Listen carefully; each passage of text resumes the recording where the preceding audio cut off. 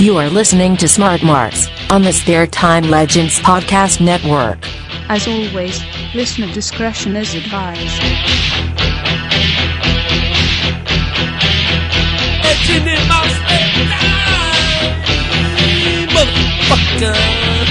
All right, welcome, ladies and gentlemen. I've taken your hints, I've listened to you, and some of you get annoyed when I talk one of my obsessions, which is professional wrestling. One of you even emailed me and said, if you want to talk professional wrestling, why don't you do a separate fucking podcast? So I said, all right, I will. And who better than to join me than a man of the cloth, as it were, the Reverend Brian Fitzpatrick, live all the way from Dublin. Thank you for being here, sir. No problem, Chief. Now, are you Dublin proper or are you not Dublin? Oh, I'm Dublin proper, yeah. Well, I mean, are we going by commitments rules here? Because I'm not Northside. But fuck Northsiders. I'm proper Fair Dublin. enough.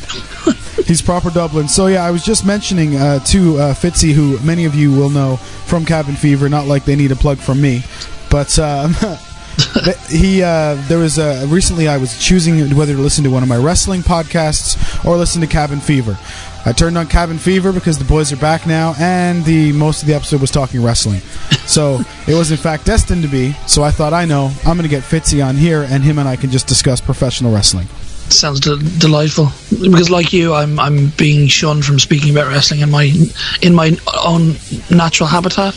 Yes. We had to find a kind of a dirty corner of the internet to discuss our seedy interests. Well, and welcome to the dirty corner of the internet. I'm proud to be the guy in charge of that. That's all right with me. Me too.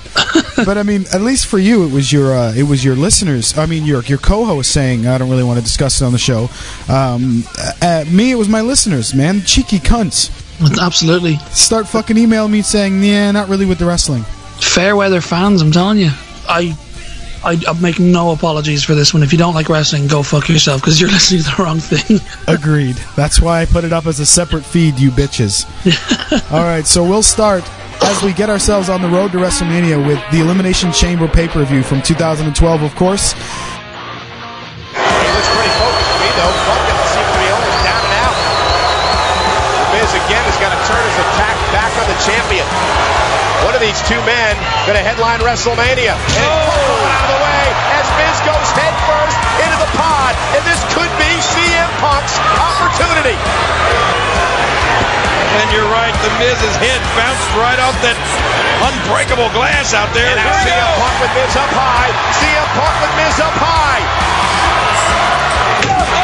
Sleep. Hook of the leg. CM Punk does it.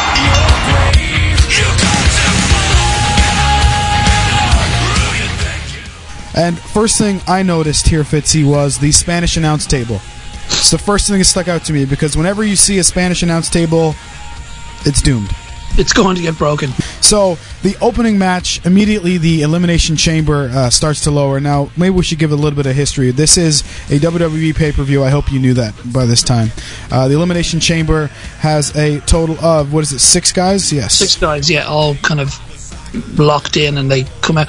We never see, myself and the guy who got run over were watching it together, and we never really paid attention at the very beginning, so we never kind of fully established how many minutes between each release. Is it 5? Yeah, they don't actually say a number. The WWE is very careful about not giving numbers because they'll probably be all different.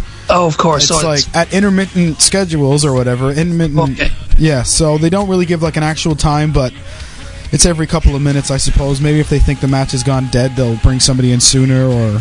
Right, of course. Because if you time out the Royal Rumble, too, it's never actually the amount they say it is. Oh, I know, yeah. I mean, you can't only have 90 seconds when Drew Carey needs to wave to the crowd some more. Alright, fucking Drew Carey. Drew Carey. Alright, so, right away, the chamber starts to lower, and I'm assuming at this point we're going to have the World Heavyweight Championship match, but in fact we do not. They start right away with the WWE title match, and for me, watching pay-per-views for quite some time now, I immediately think this means a story arc. Okay. Generally, if they want to do a title match early in the night, it's because, I know in this situation there isn't one, but if there's a Money in the Bank winner or something like that. Right, okay. They'll do a title match right at the beginning of the night to set up something for later in the evening, which is what I thought was going to happen. So we have CM Punk defending against Kofi Kingston, Dolph Ziggler, The Miz, R-Truth, and Y2J, Chris Jericho, my boy. And this match was, there was a lot of bumps in this one. It was, I was a bit pissed off that they started off the WWE title match as well. I mean, it's called the Elimination Chamber, and you can argue World Heavyweight versus WWE, but it is the main belt. You know, World Heavyweight is the dirty old WCW title that they kind of treat like shit. And it was kind of strange to me to start off with such a big match, like, and especially when they ended with what they ended with. But you kind of feel ripped off when you see it right away. Yeah, absolutely. And of course, I'm biased because I'm pretty big fan of CM Punk, so it kind of pissed me off just a little bit. Although I did like the direction they went with the Y2J angle, but it ended up making a match on Raw, which I'll talk about later, completely pointless. Yeah, absolutely. So the match is essentially surrounded by a steel chamber. The floors are pretty hard. You can see, like, even CM Punk's legs got cut up pretty early in the match. Yeah. I am at current time of recording wearing a CM Punk shirt, by the way. Just putting it out there. First one eliminated is R-Truth. Gets eliminated by Punk with the Ooh Yeah Macho Man Randy Savage flying elbow, which I love, by the way. Me too. Ziggler gets then eliminated by the Codebreaker from Chris Jericho. You forget as well that he gave a cheeky little wave to Jericho before he did it. Yeah, I think that's the part I love about the chamber, is how they can just kind of go up to the glass and be like, "Fuck you," and what the fuck are you going to do about it? Kofi next 3 minutes. Yeah, Kofi Kingston then taps to a disgusting-looking Walls of Jericho. See, the Walls of Jericho confuses the shit out of me because I remember when it was its own move, when it was standing up, holding their legs and kind of twisting their neck to the side, and that was what was meant to make them Smith. It just turned into a Boston Crab. Yes. Over the years. I mean, I remember the first SmackDown game where it's a proper Walls of Jericho where he's, still standing up and the neck looks like it's at a right angle. Yeah, which is what he did to Kofi. Yeah, well, I just don't understand why the Walls of Jericho has just become this shitty Boston Crab that never looks like it hurts. I mean, when the model did it, it didn't look like it hurt. And it still doesn't look like it hurts. No, for the record, it does hurt. Being somebody who has tried all these moves out on Friends, it hurts a little bit. Is it the sitting on top of their back, or it's not the stretching of the legs? Sure. No, it's sort of like your belly and your legs that hurt. Okay. So it's probably just pulling something that shouldn't be pulled, although I'm not also in great shape, so maybe it hurts me a little more.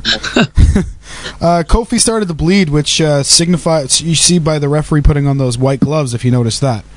No, I didn't. Yeah, basically there's a rule that if anybody starts to bleed these days, because apparently they're PG pussies now, the referee has to throw on those white gloves, and that's basically it. So Kofi's head was bleeding. He tapped out to the Walls of Jericho, and then this is where it all got a little bit interesting. Jericho basically kicked the shit out of Kofi after the match, after he'd been eliminated, which is sort of racist. He then throws him out of the Elimination Chamber, hitting his head on some equipment and being knocked out cold. Now, did you at any point think that this was like a legitimate injury, or? No, we see what happened was Wild asked the room and asked us to do one tea, and we turned around and we just saw Jericho out cold, and we were like, what the fuck just happened? So we rewound it, and it didn't even, I mean, it looked staged. It was very obviously staged, but it wasn't until I saw the replay that it looked like they pulled it off quite well. It did look like he smacked his head off a speaker. So back to real injuries with the Owen Hart thing. So they can never kind of fool me into thinking it's a real injury ever again, because I saw Jerry the King and JR, being so. I almost bought into it, and I'm a long-time fan, but I almost bought into it because it. We see, I thought it was a good angle, because then this is my problem with Raw. I'm gonna have to skip forward a little bit just to explain why it ended up annoying me, because with that, beat me, you're not good enough, you're not the best in the world, we'll see who really is the best in the world at WrestleMania. That's bullshit battle royal. Meaningless is my major problem with it. Yeah, absolutely. But okay, Jericho beats, win the belt tonight in a real cheeky, obnoxious, because then for the build to WrestleMania, you've got the babyface CM Punk, who everybody loves. How Jericho, he's going on tour with his band, he's going anyway, so you have him carry the belt till Mania and drop it back to Punk.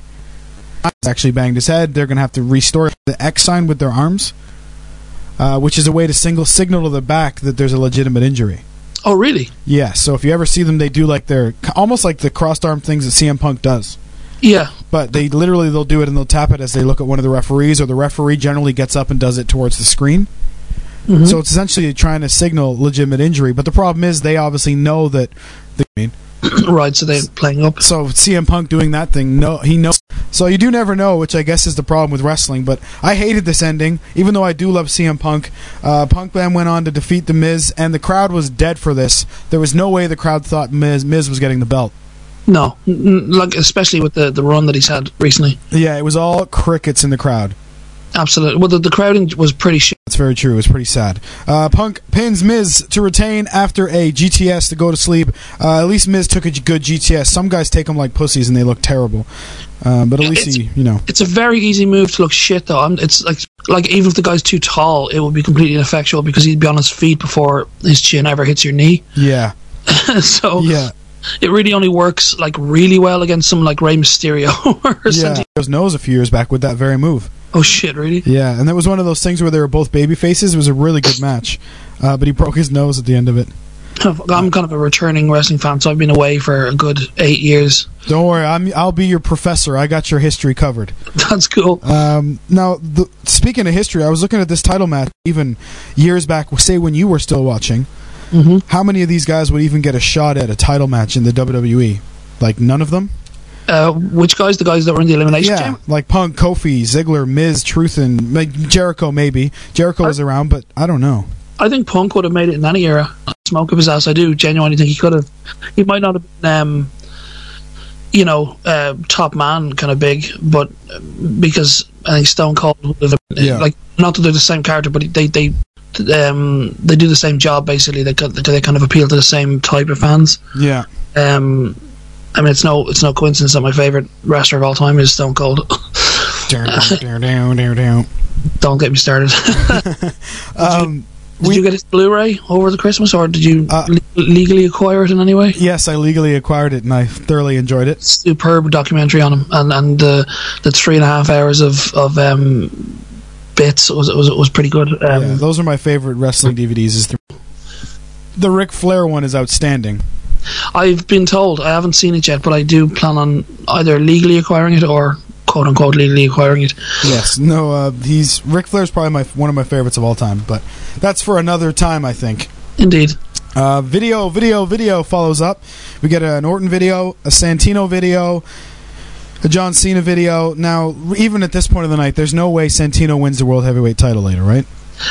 True, but in the same way you fell for the Jericho injury, there was a little because I was convinced he wouldn't win the place in the Elimination Chamber in the first place. Right. On last week's Raw, there was a 5 seconds where I was like, okay, he's hit his move, he's pinning him immediately, there's no delay, this is going to happen, and I was genuinely surprised when Bryan kicked out. Yeah, I was just thinking, please don't win the World Heavyweight title with the Cobra. Do you know what? I think he's such a successful act for whatever he does. Like, he's a good comedy act. It would have been funny to just give him the belt and then make him lose it the next night in Raw. Yeah, I suppose. I mean, David Arquette did hold that belt too, so exactly. we can't be too picky. Absolutely. There's a Cena video. Who gives a shit? I hate Cena. Russo held that belt. Who did? Vince Russo. So long, Vince. He's no longer with TNA. Hallelujah. Hopefully that'll be better for TNA now that he's dipped. Followed by all these videos is the Divas match. I'm going to be honest with you, I fast forwarded. I always do. So although there was a ounce of interest because I wanted to see where they go with the fart story. Yeah, that's Natalia, isn't it? Yeah, that's ridiculous. And it was pathetic because she was you see, I fast forward through so many Divas matches, as in all of them. I don't know a lot of their names, I'm not going to lie. So Natalia I only recognise because she's wearing her dad's fucking outfit. Her Uncle Brett's tights. Well, no, it was more Jim the Anvil, kind of. The same thing really, but yeah, I mean, Anvil would punch me in the face for this, but she is an ugly bitch.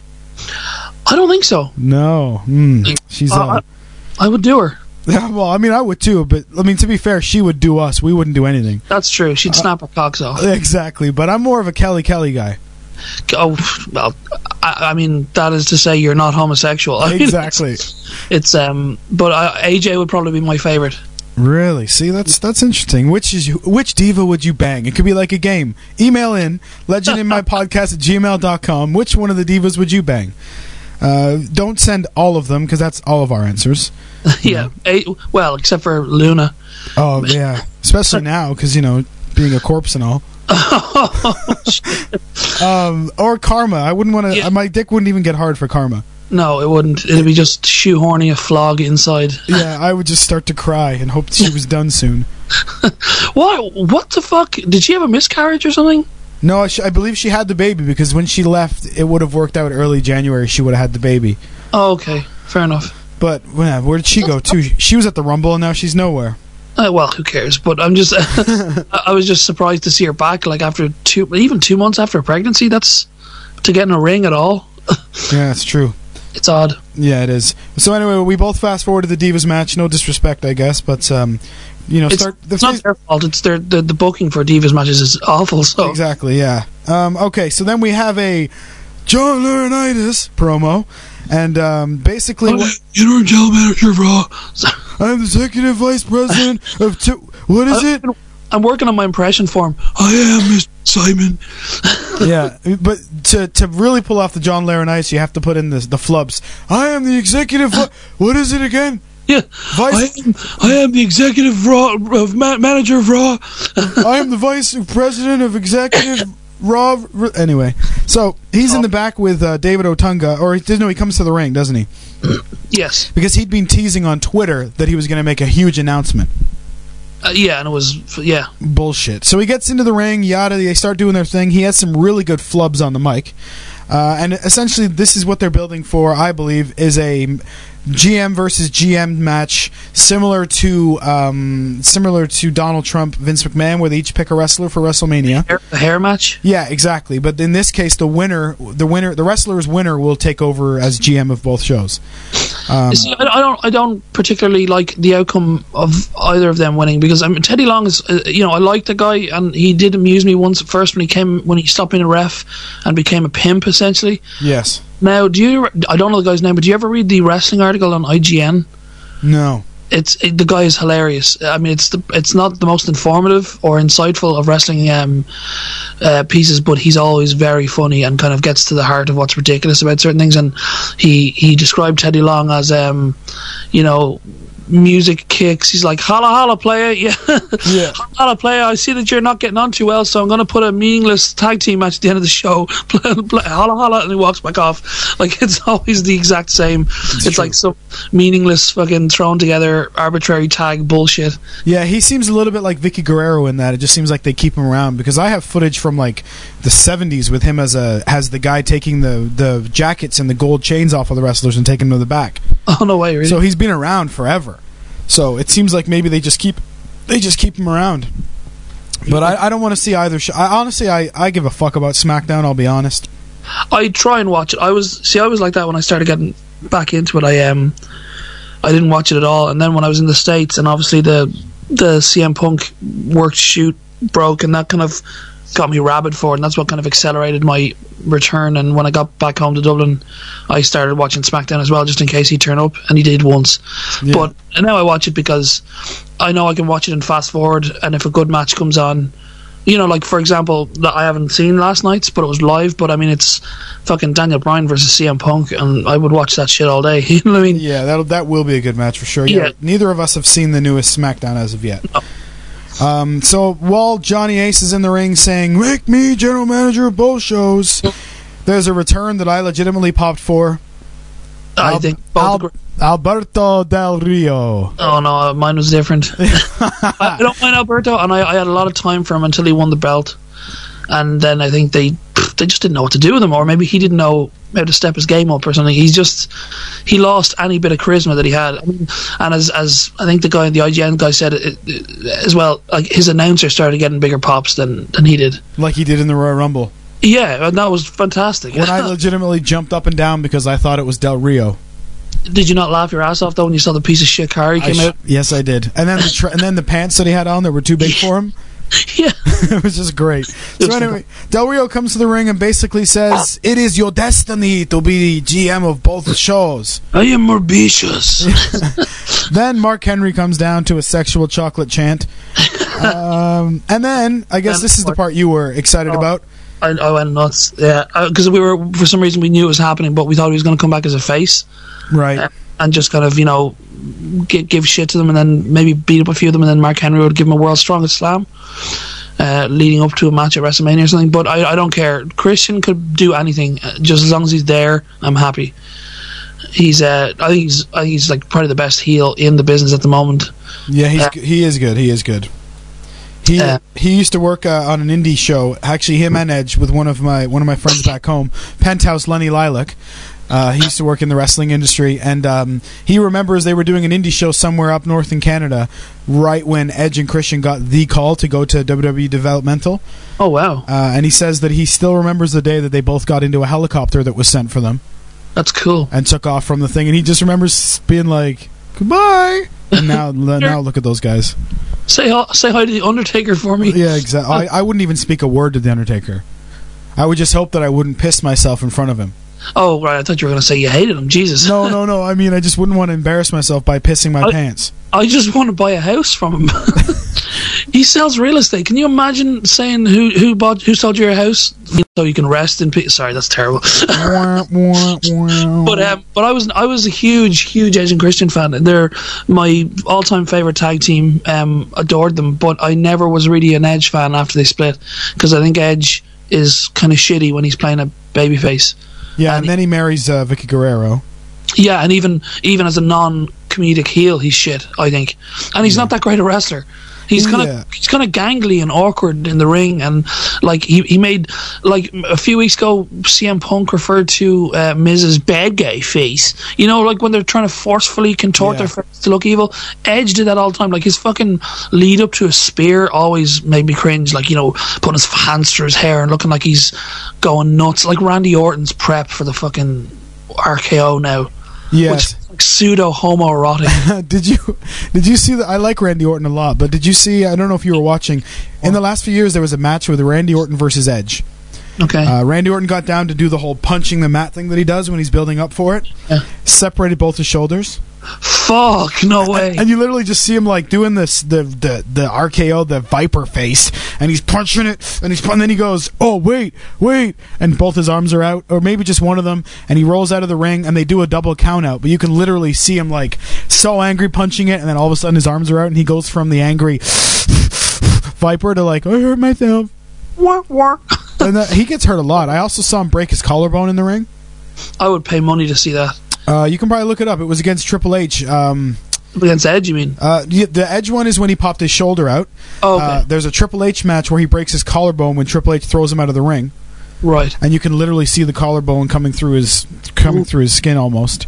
Damn. Yeah, it was wicked. See, I was a big fan of his for years, and then once I started and then when I would sporadically watch wrestling when I wasn't really watching it, even when I didn't watch it, you always watched Royal Rumble and WrestleMania. Always. Yes, absolutely. It never leaves you, you know what I mean, in that respect. But once I started watching it again, he just started to bore the shit out of me. I don't like his music. I think it's fucking terrible. Like the whole I Hear Voices thing is just bent. Yeah, especially when Michael Cole goes, and now Randy Orton's going to that place. He's hearing voices. Where he hears voices. It's like I loved his music before that. You know, hey, nothing you can say. Yeah. That was a great piece of music. Like, don't get me started on changing music though, because Wade Barrett's new one is embarrassing. Yeah, he hates it too. He hated his old music, Wade Barrett, and I know Orton hates his present music. Oh, really? Yeah, I didn't like Randy Orton until I watched the documentary, similar to the Austin one about him. Isn't he be a dickhead though? Yeah, he is supposed to. He used to be a massive dickhead. It also looks like he used to be a massive drug addict as well. Wouldn't surprise me. So that could have played into it. Whereas essentially now he's according to the documentary, it is wrestling, of course. He's clean now. It's funny when I used to referee and ring announce for an independent wrestling company, PWACanada.com, and they always told you the first rule about wrestling is it's a work. Yeah. And the second rule is see rule number 1. Of course. Because I'm like you. So like even with the Santino match we're about to discuss, I was kind of like they're going to give the fucking belt to Santino. But they didn't. Anyway, so coming up, it would have been awesome. It would have been all right for one night, I guess. Just to see him with the strap and doing the trumpet thing or the trombone thing.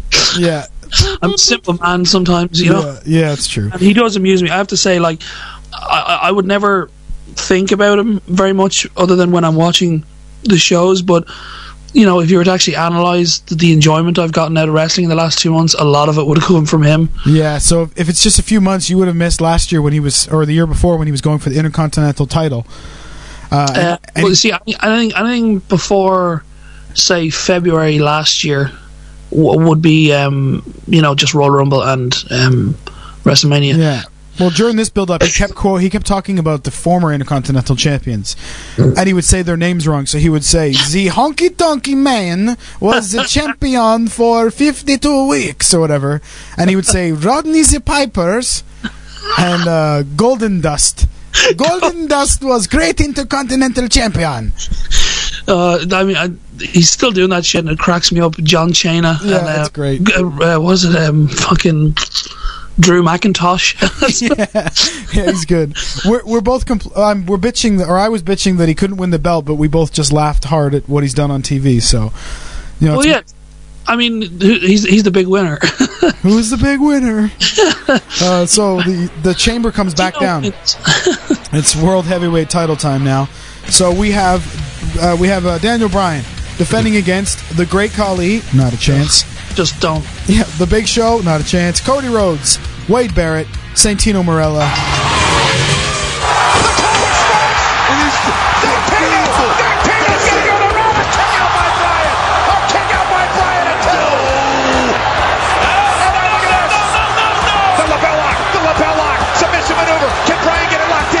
Santino, keep moving to the left. And Bryan got the lapel lock. It's locked in. The lapel lock is locked in. Daniel Bryan has it locked in. Will Santino tap? Can he survive? Daniel Bryan with the lapel lock. Santino trying to hang out. Santino, break that grip. Break that grip. Trying to hang on. Break that grip. Trying to get to his feet. Listen to this place. It is insane here. Come on, Santino. Daniel Bryan again back with the lapel lock locked in. And Santino taps out. Daniel Bryan retains the World Championship. Of course, in the Elimination Chamber, first thing I noticed was Lillian Garcia's introduction. Did you notice this? No.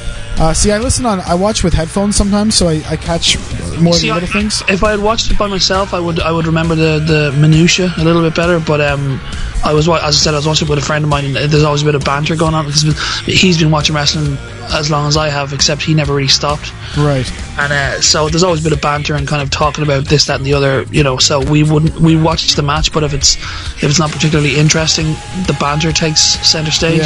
Yeah. Well, Lillian Garcia said, "It's now time for the World Heavyweight Championship Elimination Chamber. Introducing the participants." Really? And if you go back, she just kind of doesn't finish the word participants. Usually, like if Justin Roberts makes a mistake, he just resays it. She literally just stops, goes, "Participants. Introducing first." So I thought that was great. I love catching those little things. So starting off this match is Wade Barrett and Big Show. I love Wade Barrett. Yeah, I like Wade Barrett as well. I liked him a lot more when he was the Nexus Wade Barrett. Again, I missed a lot of the Nexus. I definitely missed the Wade Barrett Nexus. When I started getting back into it, he was leading the core. Yeah, that was really sad. And apart from Great Khali, if there's one thing I really hate in WWE, it's Heath Slater. It just you mean the one-man rock band? Southern rock band, please. Oh, do they add Southern into that now? Did they? Oh no, that's been like that ever since he left. He's always been the one-man Southern rock band. That's terrible. I'm glad I don't watch SmackDown. He is like the anti-wrestler. He's just everything to hate about professional wrestling. Yes. His faggy straightened hair and his weird steel-tipped fucking pussy Italian boots. And isn't he a ginge too? Yeah, he's a ginge. If he had worked on being cool his whole life to, get over that handicap, I would have forgiven him, but he clearly hasn't. Exactly. Like, it's okay, you don't have a soul, but you could have made good anyway, but no, you didn't. No, you didn't, you're a cunt. Yeah, absolutely. So at the beginning of this match, I said to my buddy that I was watching it with, I said, if Santino wins the title, I'm quitting wrestling. I was just leaving that out there. And again, this match left you feeling how thin their talent pool is right now. Oh yeah, I mean, Great Khali should not be allowed get a paycheck. No, I mean, they had him get pinned immediately within seconds. I think he's actually proper. I know he was always very, very weak on his feet, but I think he's proper cropped now, like gone. Yeah, his knees are done, so I don't even know why they put him at risk. And he was gone. I mean, they gave him a future endeavor bullshit about 3 months ago. So who knows why he's even in this match? I think Vince just likes to have a giant around.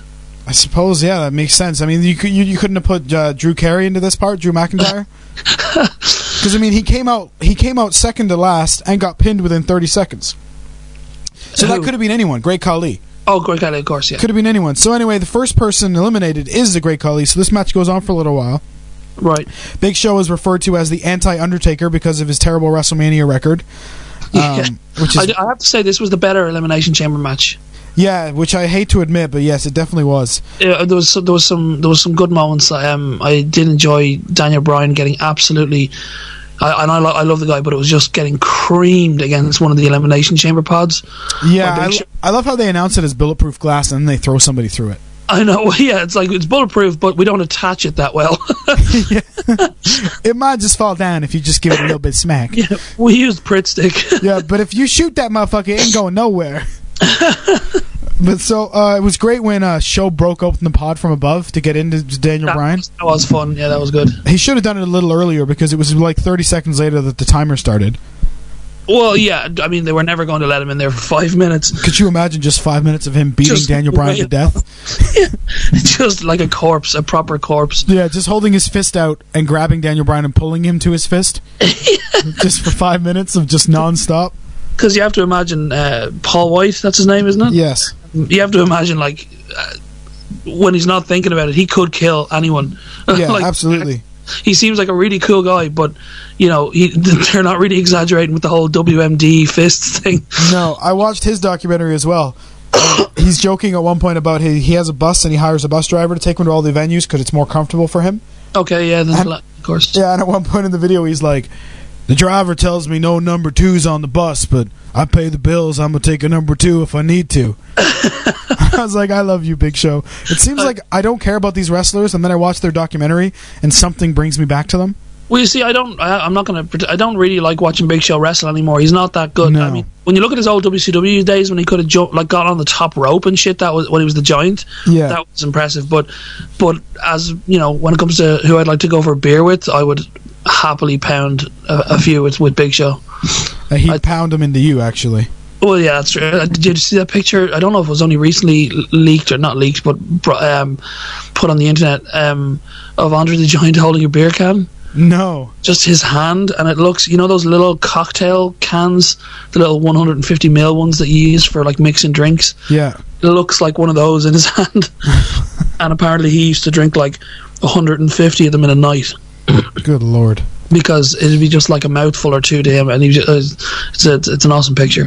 But yeah, I could go for beer with Big Show. I'd like to try. Yeah, absolutely. Try to keep up with him. Yeah. He didn't keep up with the Elimination Chamber, though. He was eliminated by Cody Rhodes. Indeed. And then turned around by Santino pinning Cody Rhodes. Which I thought was a bit cheap, but still, yeah. I like Cody Rhodes as well. I think he's gotten a lot better. I hope he does Goldust. I hope he wrestles Goldust at Mania. That'd be great. I hope he wrestles Goldust and not Dustin Runnels. Yeah, exactly. I mean, Dustin Runnels is great and all, but I mean, Dustin Runnels only lasted 10 minutes with Ted DiBiase. Goldust is a fucking icon of the Attitude Era. Exactly. So yeah, they'll probably fuck it up. Yeah.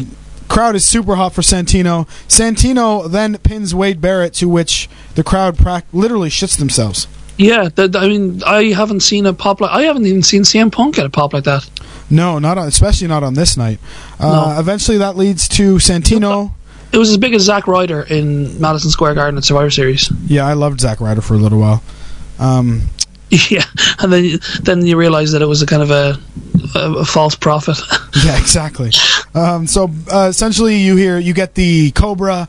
You think Santino's going to win. Santino gets locked into the submission move and almost gets out of it. Crowd goes wild, but he does indeed tap to Daniel Bryan. Bryan retains. Once the dust had settled, it did make sense. It would have been ridiculous to have Santino win, but it would have been brilliant also. Yeah, because then it would have been Santino versus Sheamus at WrestleMania. So, speaking of Sheamus, here he comes. He enters the ring, lays out Bryan. We are now left to assume he's going to wrestle Bryan at WrestleMania, which they later confirm. It's ironic because last year they were scheduled for a one-on-one match at WrestleMania that first got bumped to a dark match and then got turned into a battle royal for the dark match prior to the TV starting. Yes, I remember hearing about that. I read about that recently, actually. So 1 year later, Sheamus is... Yeah, they're having the title match. I'll let you speak on Sheamus because that's your boy there. I mean, obviously, I'm delighted. I was watching Royal Rumble with 3 other friends, all of them fucking huge Jericho marks. I'm done with Jericho. I was done with him a long time ago, and I've heard his book or books. I don't know if he's written 1 or 2. 2. Are meant to be superb, and I'm sure he's a cool guy and all that. But I liked him back when he first turned up. But I have to say, I don't understand where people say that he's like this great wrestler, this in-ring technician. I find him very weak and kind of sloppy in the ring. How dare you, sir? I obviously don't know the technical, behind the scenes stuff when it comes to wrestling, so I'm only talking as a long-time observer. I've never actually trained. I've never actually tried to get into the business myself. So to watch, I find him a bit dull. I find a lot of his moves to look very weak. Like I hate the Walls of Jericho, as I've already said. Mm-hmm. The Lion Salt is one of those shitty fucking Kofi Kingston, Evan Bourne moves that don't really have any impact, because he's landing on his legs and then basically rolling his belly on yours. You know what I mean? It's the one thing that was a revelation, because I hadn't seen him in the years that I've been away, was the Code Breaker. I was like, the first time I saw that, it actually was one of those genuine fuck moments, because that looks... It's an incredibly simple and devastating looking move. Absolutely. But in general, and again, he needs to wear long trousers. He's too short a man to wear little panties. Yeah, it's funny, when he first started wearing the panties, you would see signs in the crowd that said, "No pants, Chris?" Yeah. You need to have longer legs to pull that off. I'm sorry. I know it's an aesthetic thing, but it looks weird. Yeah. So we go from Sheamus claiming that he's going to defeat Bryan at Mania. Oh yeah, but my point was, so I was watching Royal Rumble with 3 massive Jericho fans, and it was the last 5 minutes down to just Jericho and Sheamus, and I was like, you know what, they're going to fucking make Sheamus win it. It was like this inner calm. I was like, I know it's going to happen. They're like, no, it's not. Jericho's going to win it, and then CM Punk versus him at WrestleMania. Is like, it's not, because they can make that match. And I said it to him before it happens, like, because they can make that match anyway with the whole best in the world thing, but they need to give the heavyweight belt a reason to be fought for. So I was like, Sheamus is going to win it, and when he did, they were all pissed off, and I was the only one delighted, and I was like, you're fucking Irish and you're pissed off that Sheamus just won the Royal Rumble, how dare you? And then 2 of the lads left, and within 10 minutes the guy who was left with me, I had him convinced, like, this is fucking great, a guy from Dublin just won the Royal Rumble, and he was like, yeah, okay, it is actually pretty cool. Well, when I saw it, my first thought, I'll be honest, was, really? Fucking Sheamus? And then I thought, well, I have a few friends on Facebook that are all Irish, so at least they'll be happy. Yeah. But fucking, I guess I'll give him a shot. Maybe I'm not. Maybe if you're not. Maybe if he's not from your home country, you wouldn't. Maybe it's a biased thing. Like, but I fucking love him, and I get happy every time he comes out in the ring. And I know all he is a hired gun these days. Like, it's like someone's quit a match, but I found someone to take over. It's a shame, It's always fun. Yeah. Man, he's dangerous. He's going to cripple someone before his career ends. Oh, he'll be gone. Where is he now anyway? I think he's pretty much already written off television. Well, yeah, for the brief period that he was on television. Yeah. We follow up the honor and beauty that is the World Heavyweight Championship, a belt once held by Ric Flair, sir. And True. They go to the Cut the Cheese segment with Hornswoggle in front of a bunch of cheese. Natalya, he looks at her and says, "Cut the cheese." It was pretty bad, and then she just lets rip. It's frustrating for anyone to have to do this gimmick, but she's a fucking heart. Yeah. Show some fucking... This is Bret Hart's problem with the WWE, is always they don't show enough respect to the people that deserve it. You got his fucking niece on television farting. I would love to sit down with and question the person in creative that came up with this. It's just it's baffling. Like, it's not that just that it's a heart. It's like, what do you possibly hope to gain from this story? Yeah, and can't you make one of the stupid divas do this? Not one of the 2 that can wrestle. Make one of the twins. Yeah, because they're kind of hot, but they wear too much makeup and they are creepy. They're crazy hot, though. Crazy hot. But Kelly Kelly's still number one, though. Well, she's not number one of all time, but she is pretty damn hot. Yeah, I think she's number one of all time. Trish Stratus? See, no. I would take Kelly Kelly over Trish Stratus every day. Huh. At least now we know if we're ever, say, wrestling podcasting from a live event and we meet two divas, we don't have to fight over them. Yeah, because of course the only problem would be who we want to fuck. Not Exactly. Yeah. Just, it's wrestling. It's still real to me, goddammit. Okay. All right? Are you going to cry? Yes, we could just say, ladies, don't worry, we've already figured this one out. Trish, you're with the Reverend. Kelly, you're with me. They'd be like, get away from us. Oh, that's AJ, and then I get both. Fair. You can have them, man. All I want I'm not enough man for Kelly Kelly, so I don't need more than one diva. So anyway, she does her fart, which is pathetic. Then we get Justin Gabriel, Jack Swagger entering. Even though they're not on the card, they're in their tights. They're ready to wrestle. Do you find it really pathetic when they add a match to a pay-per-view? Yeah, especially this one. At the pay-per-view, like it's like was it at Royal Rumble they added fucking Drew McIntyre and fucking Funkasaurus? Yeah, they do it all the time. I don't really understand it. It's like you should fill the card up before. You know what I mean? It's not an episode of SmackDown. Like, you know what I mean? You shouldn't have impromptu matches. It should be build. Exactly. I mean, at the very worst, you do something like a build, not with these two guys, because who gives a fuck? But you could do something at the beginning of the night where they kind of bump each other in the hallway and have a little bit of disagreement, and then later in the evening they do it again, and then, you can sort of do a match that way. It would still be way too forced, but you could do it that way. But this one just came out of nowhere. And by the way, player, it's for the U.S. title. Holla holla. Who gives a fuck about 1, Jack Swagger, 2, Justin Gabriel, and 3, the U.S. title? I was just going to say, I think we both agree that Jack Swagger just needs to go away.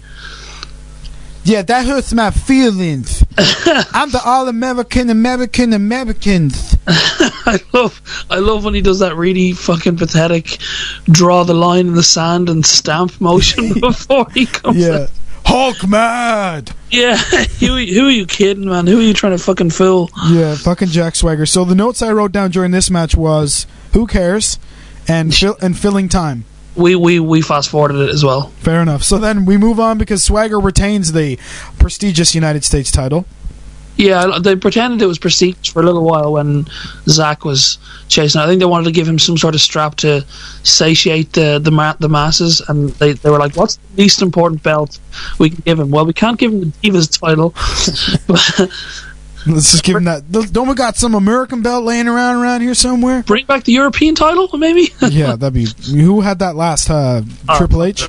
I don't know. Maybe. Anyway, so now we move on to the... Why the fuck this was the main event, I cannot tell you. In a pay-per-view called the Elimination Chamber, the Elimination Chamber wasn't the main event. It's like WrestleMania's main event is the next night on Raw. Yeah, exactly. Every year. So it's John Cena versus Kane in an ambulance match. Stay with me. The way to win an ambulance match, Fitzy, how do you win an ambulance match? You beat your opponent so bad that you throw them into an ambulance that's at the entrance to the ring, and then you close the door, and then to drive the point home, pardon the pun, the ambulance drives off. Fantastic. It's one of these moments. It's one of those matches. Yes, it is as exciting as I made it sound. It's one of those matches where I don't want my dad to walk in the room when I'm watching it because he already makes fun of me for watching wrestling. It's a coffin match. Yeah, it's embarrassing. And Cena, I'm going to get this out of the way about Cena. I respect how hard he works. I respect what he does for the business, but I fucking hate him. I like the guy a lot. I mean, as in I like Jonathan H. Cena. I'm just giving him a middle name there, a middle letter. But I find him deeply boring. He's the Hogan. I was never a fan of Hogan either. I never liked Hogan. I never understood it. I was always a Warrior and Macho Man guy, and whenever anyone goes, the Ultimate Warrior was a flash in the pan, I was like, yeah, but he was a fucking great flash in the pan. Now shut up. True. The Ultimate Warrior recently told me to go fuck myself on Twitter. Yeah, so I heard. I found that hilarious. I mean, I'm not surprised that he could be an asshole now, but when you're an 8-year-old kid and that guy runs out, you're into him. His music, that's fucking forget it, man. Absolutely. And then he tells you to go fuck yourself on Twitter, and you're like, I'm made. That's amazing. Coolest thing that's ever happened. Mr. Warrior told me. Go fuck myself. Yeah. So basically, this match is whatever. It was a foregone conclusion. There was no way in 7 layers of hell they were ever going to make Cena lose the match before WrestleMania. No, exactly. One of the high points was Cena taking a seat from one of the fans. He beats Kane with it, sets the chair back up, cleans it off for the fan, shakes his hand, gives him his chair back. That was all right. Of course, the Spanish announce table. Doomed. Oh yeah, it was the choke slam off the stairs. As I predicted earlier in the evening. I'm just saying. Right. Of course, they fight on top of an ambulance. Yeah, that was pathetic. The AA off the ambulance. I mean, don't do it if you're not going to do it, and they didn't do it. You know what I mean? It's like we all know there's gym mats behind that wall. Yeah, because they never have just a convenient little square box built to the side of the stage. Well, maybe you just never noticed it. Maybe you're right. You're right. Maybe I just never noticed it before. It was pathetic. It was just, don't bother if you're not going to fucking Mick Foley it off the cell. Just don't. Exactly, and you're not Mick Foley, Kane. Yeah, don't do a silly fucking watered down version, because it looks better to not do it at all than to do a shitty version. Because no one notices that you didn't do it at all, but everyone notices that you did a shit version. Exactly. I wrote down Cena wins, yawn. Yeah. And that's the end of a pay-per-view that if you were in the United States or Canada, you paid $50 to $70 for. That was the exact words. They were the exact words I used to my friend. I was like, "Can you imagine?" I always call you Yanks. I know you're not a Yank, but I was like, "Can you imagine if you were a Yank and you paid $70 for that?" And I would be fucking angry. I'd be looking for a refund. Yeah, I'd be furious. I listened to a podcast, another wrestling podcast, and one of the guys in the episode description on his like digital skybox or whatever, right? It said including John Cena. It was for one of the pay-per-views that John Cena was not on. For the, what was he not a part of? Was he not a part of Royal Rumble or something? Or was it the one before? Maybe it was Royal Rumble.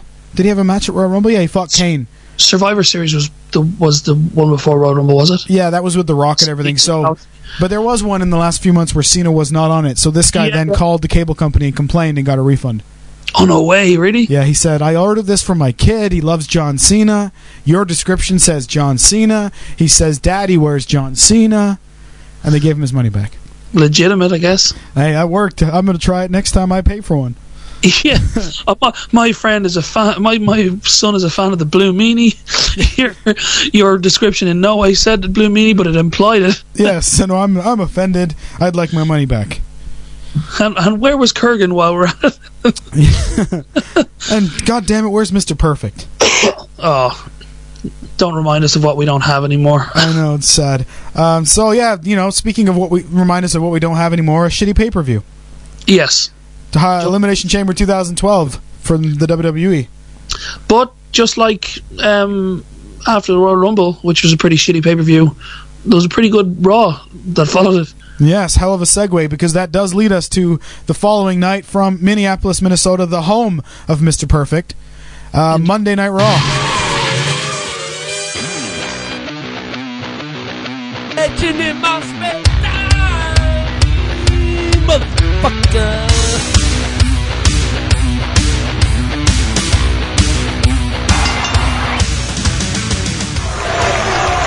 April 1st means everything to me, because I'm not just fighting for me.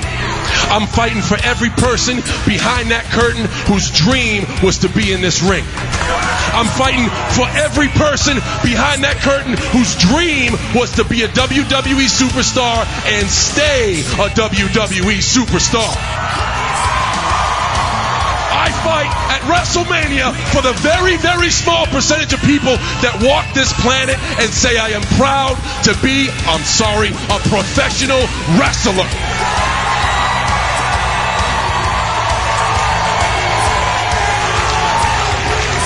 You know what? Hey, you know what the greatest thing about April 1st is going to be? The greatest thing, April 9th. The Monday after, when I'm at Monday Night Raw and Dwayne's on a movie set sipping a Mai Tai laughing at his stunt double. This got real quick.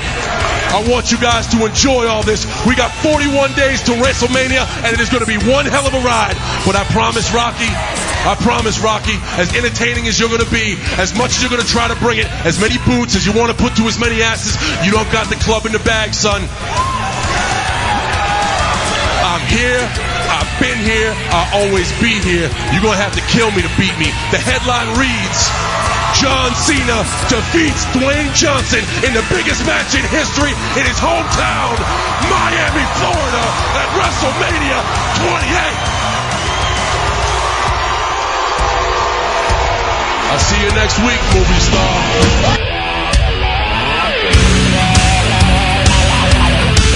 You are listening to Smart Marks on the Spare Time Legends Podcast Network.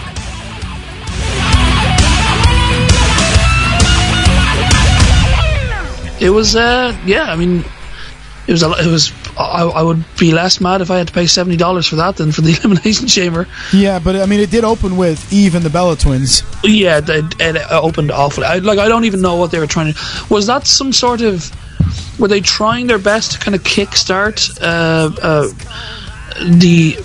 the, re-emphasis on John Cena being a face? Yeah, I don't know what they were trying to do there with Eve Torres and John Cena. It just seemed so forced and so like this is how bad the opening was to this episode.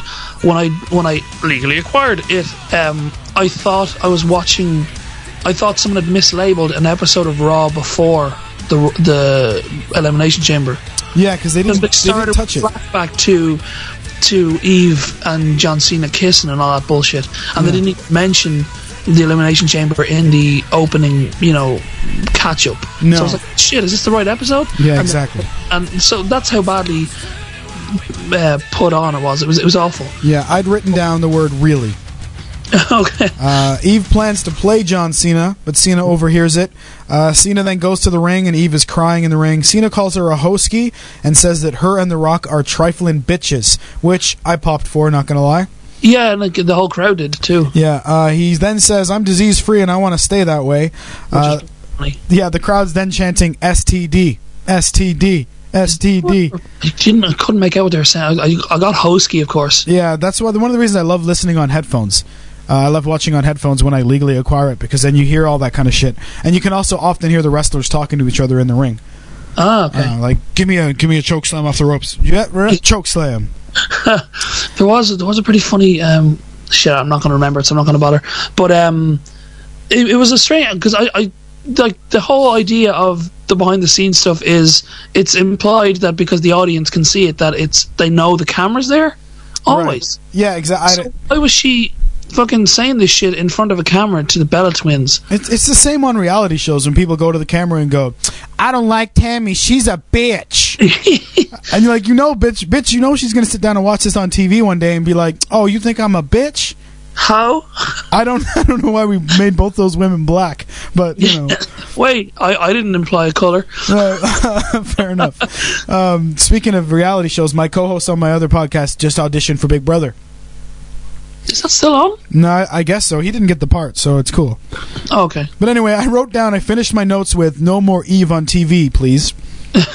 Yeah, she's not even attractive enough. I mean, she's hot from afar, and then when you get up close, she's what you would describe as a handsome woman. Yeah, and she kind of looks like she would have upper lip sweat, and she would kind of smell a little bit. Yeah, she's got that certain Armenian thing to her, Yeah, absolutely. So anyway, then we go to a fantastic contest between the injured Mark Henry and your man, your boy, Sheamus. Indeed, which I was very surprised at. Like, I know he was... You mean Mark Henry's actually injured, not storyline injured? Yeah, right? he was written out because he was so injured, but now they've had to bring him back because they have such a lack of talent right now. But I was shocked to see Sheamus get a clean victory over him. Yeah, and I also don't understand why they give matches like this away for free. This match would have been a lot better suited last night than fucking instead of that U.S. title shit. And give the U.S. title away for free. Absolutely. The crowd was dead for this match, though. It felt like. The crowd was very strange in Raw in general, and referring specifically to Undertaker, which I'll talk about when we get to it. Yeah, I felt like they got a little disrespectful to Undertaker. Very, very, yeah, absolutely. But basically, they also, before this match, they announced that he will indeed face Daniel Bryan for the World Heavyweight title at WrestleMania. The crowd still didn't seem to really react much, but it was kind of like the whole night. I mean, is Minneapolis historically a good crowd? I don't know. They seem to try to make it out to be just by mentioning the history of the wrestlers from there, but I'm not really sure. I know a few of the cities, like Chicago is always really good. New York's really good. Like, crowds these days can be pretty fucking shitty. Like, I don't remember them being this bad when I was younger. Like, it's like they're jaded, and it often makes me wonder, why are you coming to this live event? Why are you paying $100 per ticket to see these people perform and then acting like you don't give a shit? That's true, but although I'd love to go there and boo the fuck out of John Cena. Oh, of course. I mean, that's one of the biggest reactions of any night is people hating John Cena. And yeah. I have to say, I was very very surprised last week with the reaction to him. Like, I know it's always the let's go Cena sucks, whatever, and Fruity Pebble, but I felt a bit sorry for him when they all just started chanting in unison, "We all hate you." Yeah, that was kind of like, that's personal. That was, I was like, again, that was when I started feeling bad for Jonathan H. Cena. Yeah, poor guy. I was like, dude, the guy visits cancer patients every week, like, and he's fucking doing all this extracurricular shit trying to build up the company. Like, they're fucking with him storyline wise, and they're making him boring, but don't tell the poor bastard yet. You know, yeah, that's he has to go home and sleep tonight. Yeah, you know in his money. He's got dinner, fucking crying into his lasagna or whatever. Yeah, and with his millions in the bank too. Hey, money can't buy not being hated. Fair enough, exactly. Right, Chelsea? So anyway, Sheamus gets the victory over Mark Henry, and like you said, clean victory, which is a big deal for Sheamus. They really need to use these next few weeks to make Sheamus seem like a monster. Well, see, when is the last time he lost clean ever? Yeah, I don't remember. Like, it's kind of like the reverse of what Daniel Bryan was like before he got the belt. Like, Daniel Bryan couldn't buy a win anywhere. Like, he was. I was so surprised at how they were treating him, because he was the Money in the Bank holder, and yet he was losing every single week. Yeah, and then all of a sudden, he gets the belt and he's a heel, which he mildly amuses me as a heel, because I don't know why it is. It's a very simple thing, but any asshole heel that points to their belt all the time makes me laugh. Christian did it. Christian used to rub his belly like he was, eating the belt on and stuff, and slap it a little, and that I just love seeing Daniel Bryan come on and point at the belt. Yeah, I am the champ. It's and his music is growing on me. At first, I preferred when they used the classic version of Flight of the Valkyries, but I like the kind of the rocky version now. Yeah, it's all right. It's all right. It suits. Yeah, it does suit him. Sheamus gets the win. We go backstage with Johnny Ace and David Otunga and Teddy Long. David Otunga is the loudest slurper of coffee in the world. Yeah, and how big is that fucking coffee?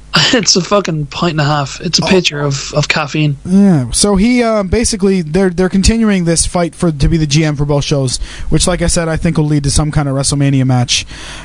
Teddy literally calls Johnny Ace a stack of shit.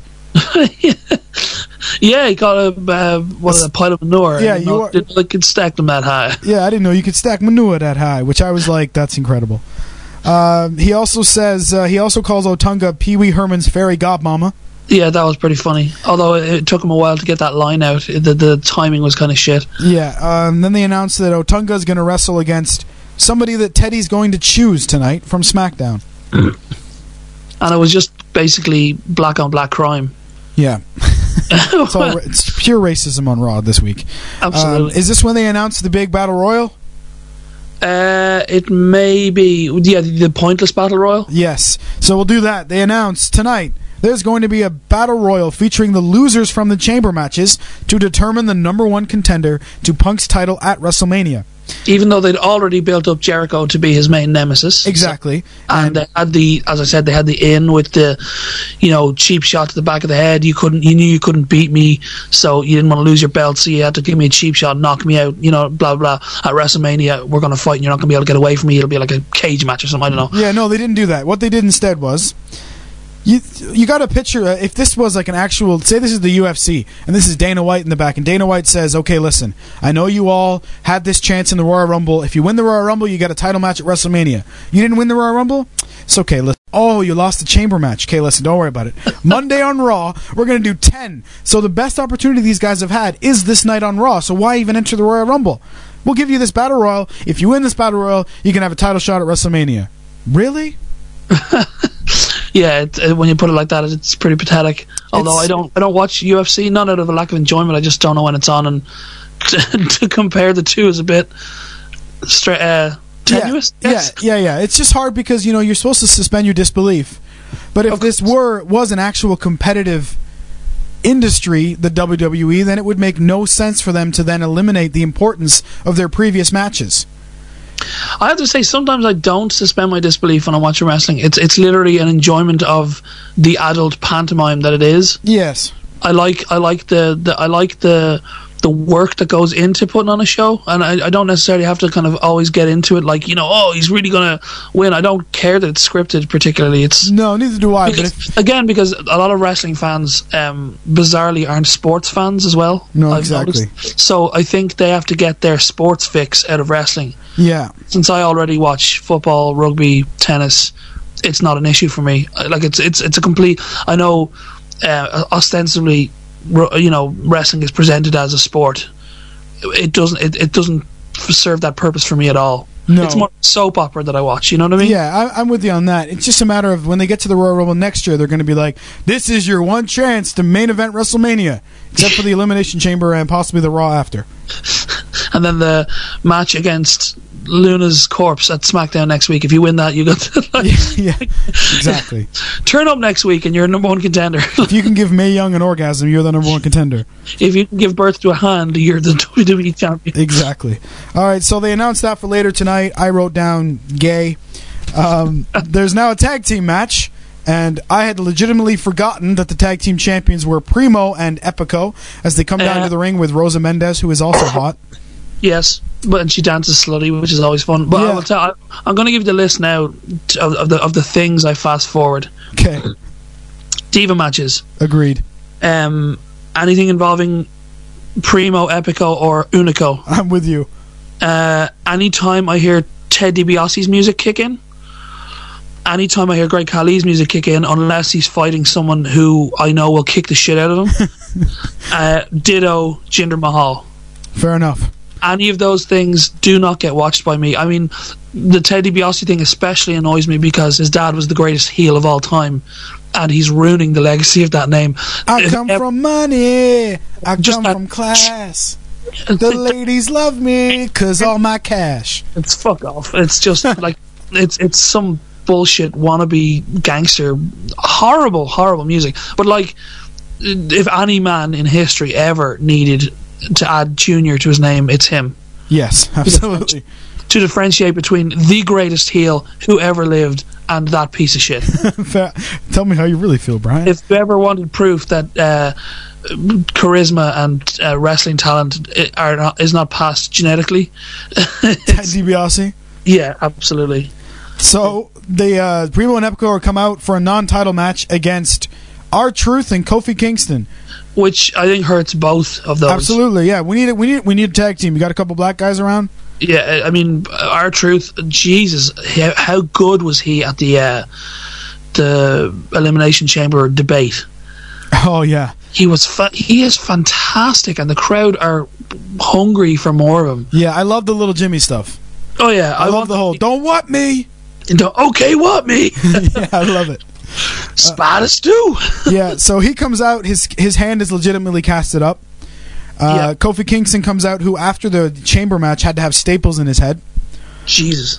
So these guys come out against the tag team champions, and they beat them clean the night after these guys were in the Elimination Chamber. Yet they still beat the tag team champions clean the night after the Elimination Chamber. Am I making this clear enough? Oh yeah, I mean, I don't understand what the tag team division is there for anymore, even though it's not really, but the belts are there, so therefore it's there.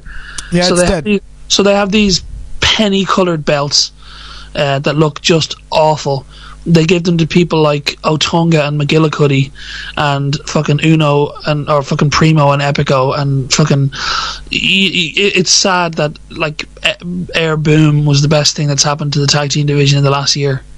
Yeah, it's sad. Like me and you, we remember a time when the tag team division was literally as big a deal as the heavyweight belt, right? Yeah, absolutely, and it would open the majority of the pay-per-views. Yeah, like it was as big a deal. Like you read, like fucking but even back to things like fucking Hercules and Paul Roma, Legion of Doom, Rockers, fucking Demolition. You know what I mean? Like, and then on to the Attitude Era with like fucking Edge and Christian and the Hardy Boys, the Dudley Boys. Yeah. Even like cool, like gimmicky ones like Too Cool.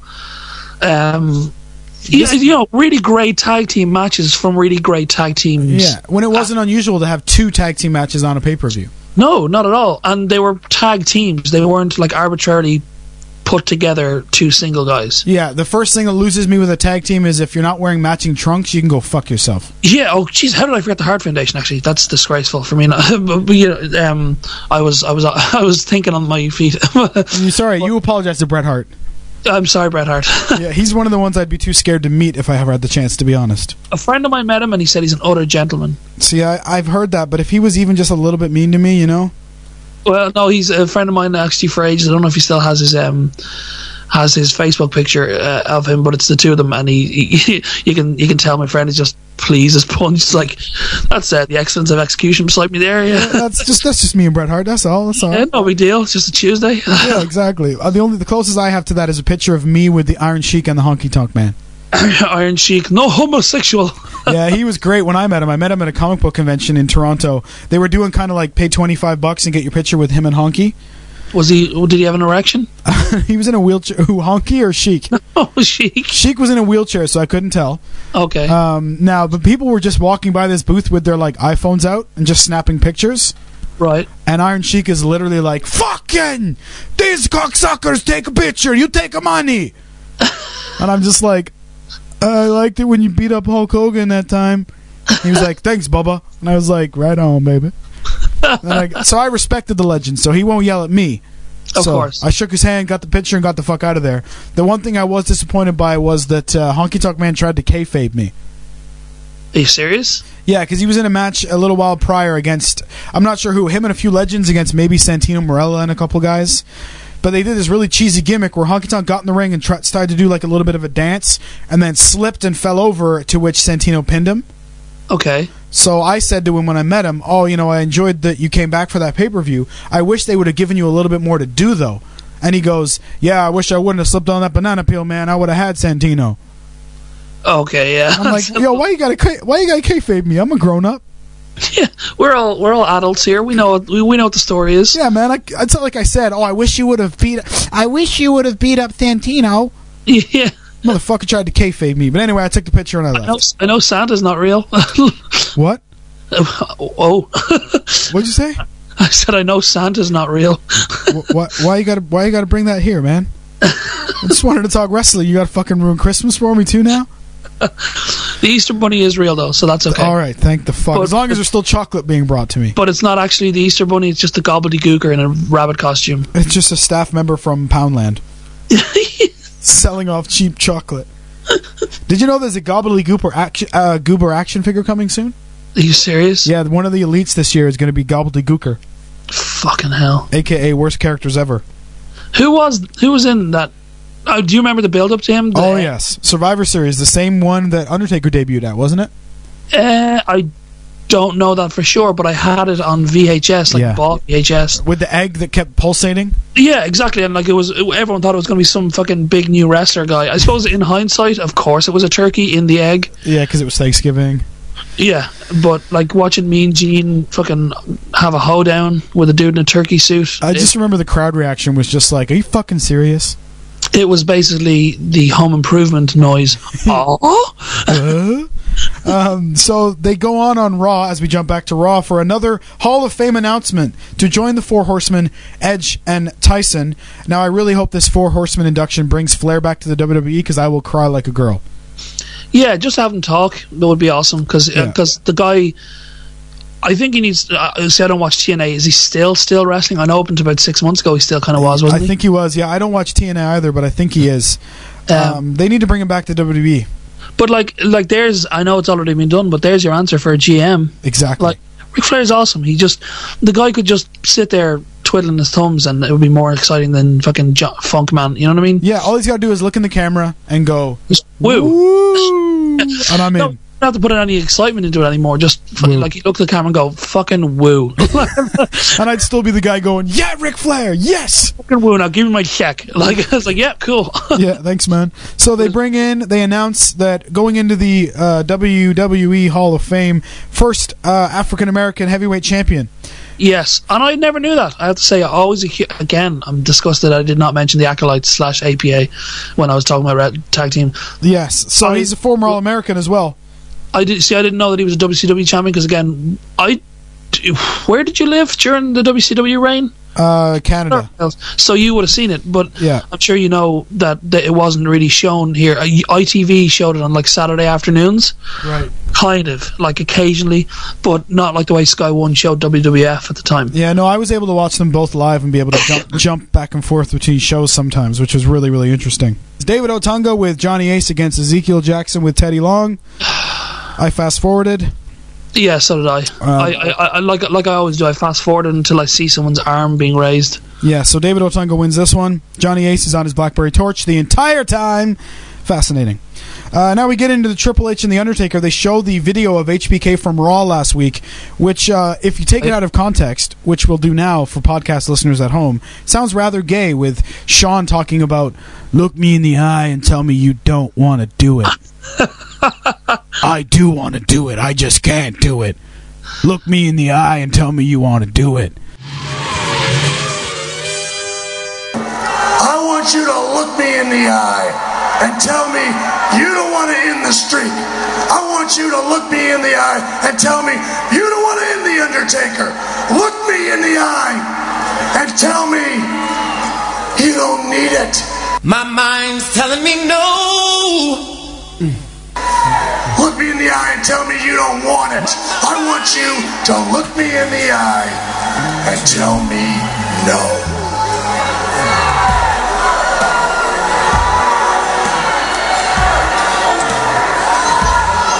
Look me in the eye.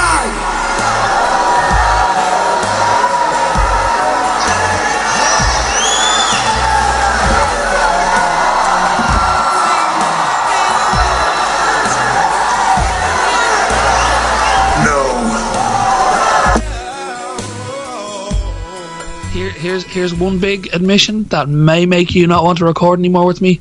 I outright, completely and utterly despise HBK. Hate him. But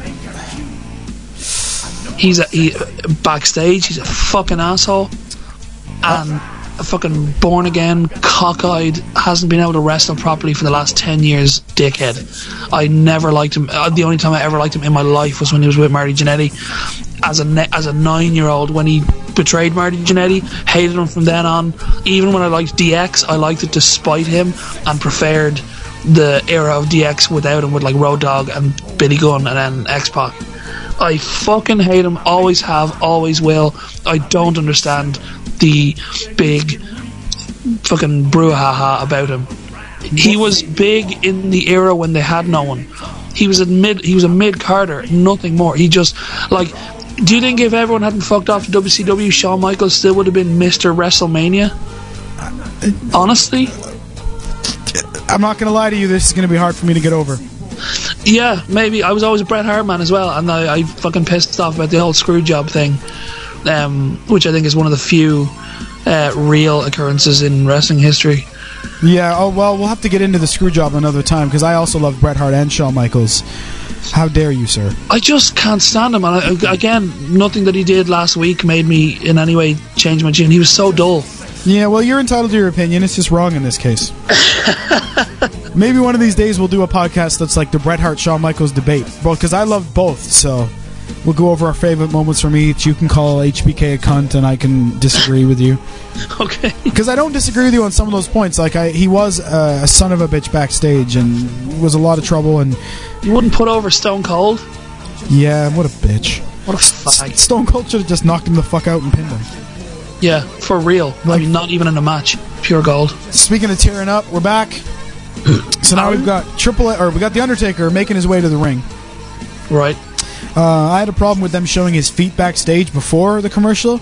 It looked like he was walking like an old man. Yeah, it just made him look human. The Undertaker isn't supposed to come from the backstage. He's supposed to just kind of be there. Yeah, like just appear as like an apparition. Yeah, so when you show him around, walking to the ring, it just that made me think they had maybe Shawn Michaels dressed up as Undertaker, and they were to do some kind of an angle with it. But no. Also, what he was wearing was a little odd. Yeah, it was a different outfit this week, and of course he kept his hood up for obvious reasons.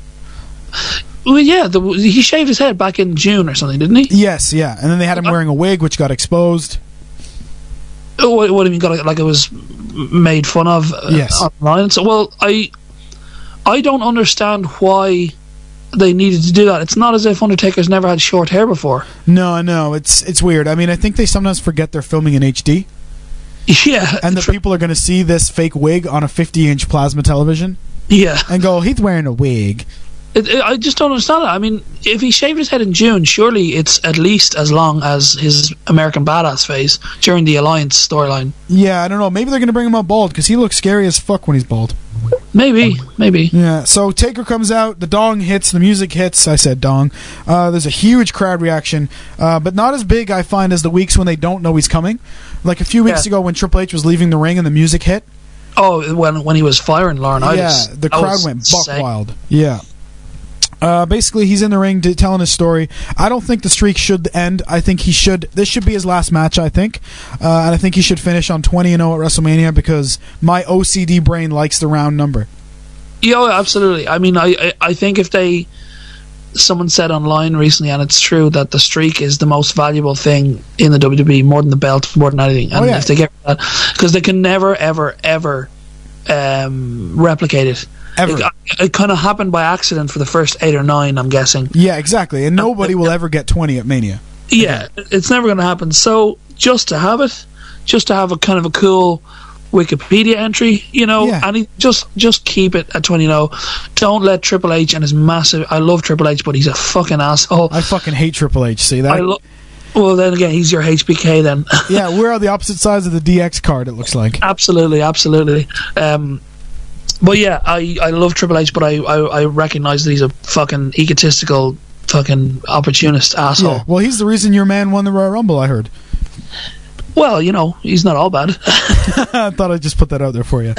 But yeah, he should definitely finish at 20-0. Don't defeat the streak, but if you're gonna, God, don't let it be Triple H.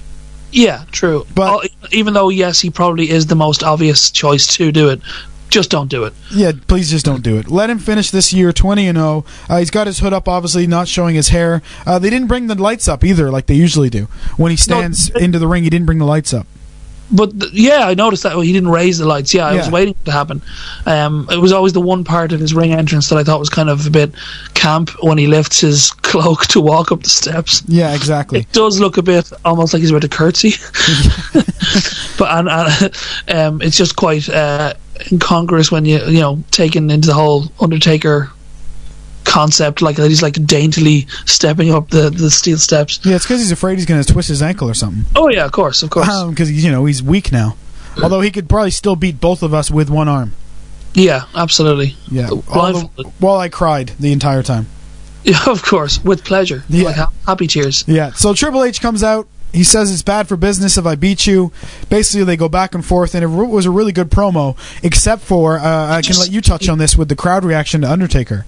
Gee, like I was proper angry at that crowd when they were like, there was some asshole who kept shouting "You suck" in the middle of Undertaker talking, and I was like, bitch. No, like I was surprised that happened more than once, because I would have assumed that if some fucking asshole had the audacity to say that in the middle of an Undertaker promo, that the guys beside him would punch him in the temple. Yeah, exactly. Like, this is a fucking legend. Like, this guy's probably, I mean, when all is said and done, probably the biggest star WWF has ever had. And ever will, I think. Ever will have. Like, and I don't mean this, but, fuck Hulk Hogan, fuck The Rock, fuck Stone Cold, fuck John Cena. Like, Undertaker's been there through all of them and outlasted a lot of them. Yeah, and they protected his character, so he's beat most of them. Exactly. Yeah, and it's a gimmick that never got old, because they knew when to tweak it a little and then when to go back to the classic, and he's just been phenomenal. I have buckets of respect for Mark Calloway. I think he's amazing, and he's from what I've heard as well, he's actually a very fair guy. He's not up his own hole like Triple H or... No, he's got a lot of respect for the business. I've heard various stories where he's been waiting backstage for guys, taping up his fists, because if guys react a certain way, he's going to punch them. Really? Like guys who refuse to go out and do a job. I think it may have been the Stone Cold HBK one, when HBK was refusing to do the job for Stone Cold. I heard that, yeah. Taker was taping up his fists, and when Shawn came back, he was going to knock him out. I heard that, yeah, absolutely. So he seems to be like he's the ring general. He's the guy you go to for respect, and he's the guy you say, "Yes, sir, this is your seat on the bus," or after you for the food. Like nobody is fucking with the Undertaker. No, but I kind of like the fact that his character almost isn't the character in that respect. Yeah, exactly. And it's almost getting hard to watch him in the ring, as good as he is, because we know how rough shape he's in.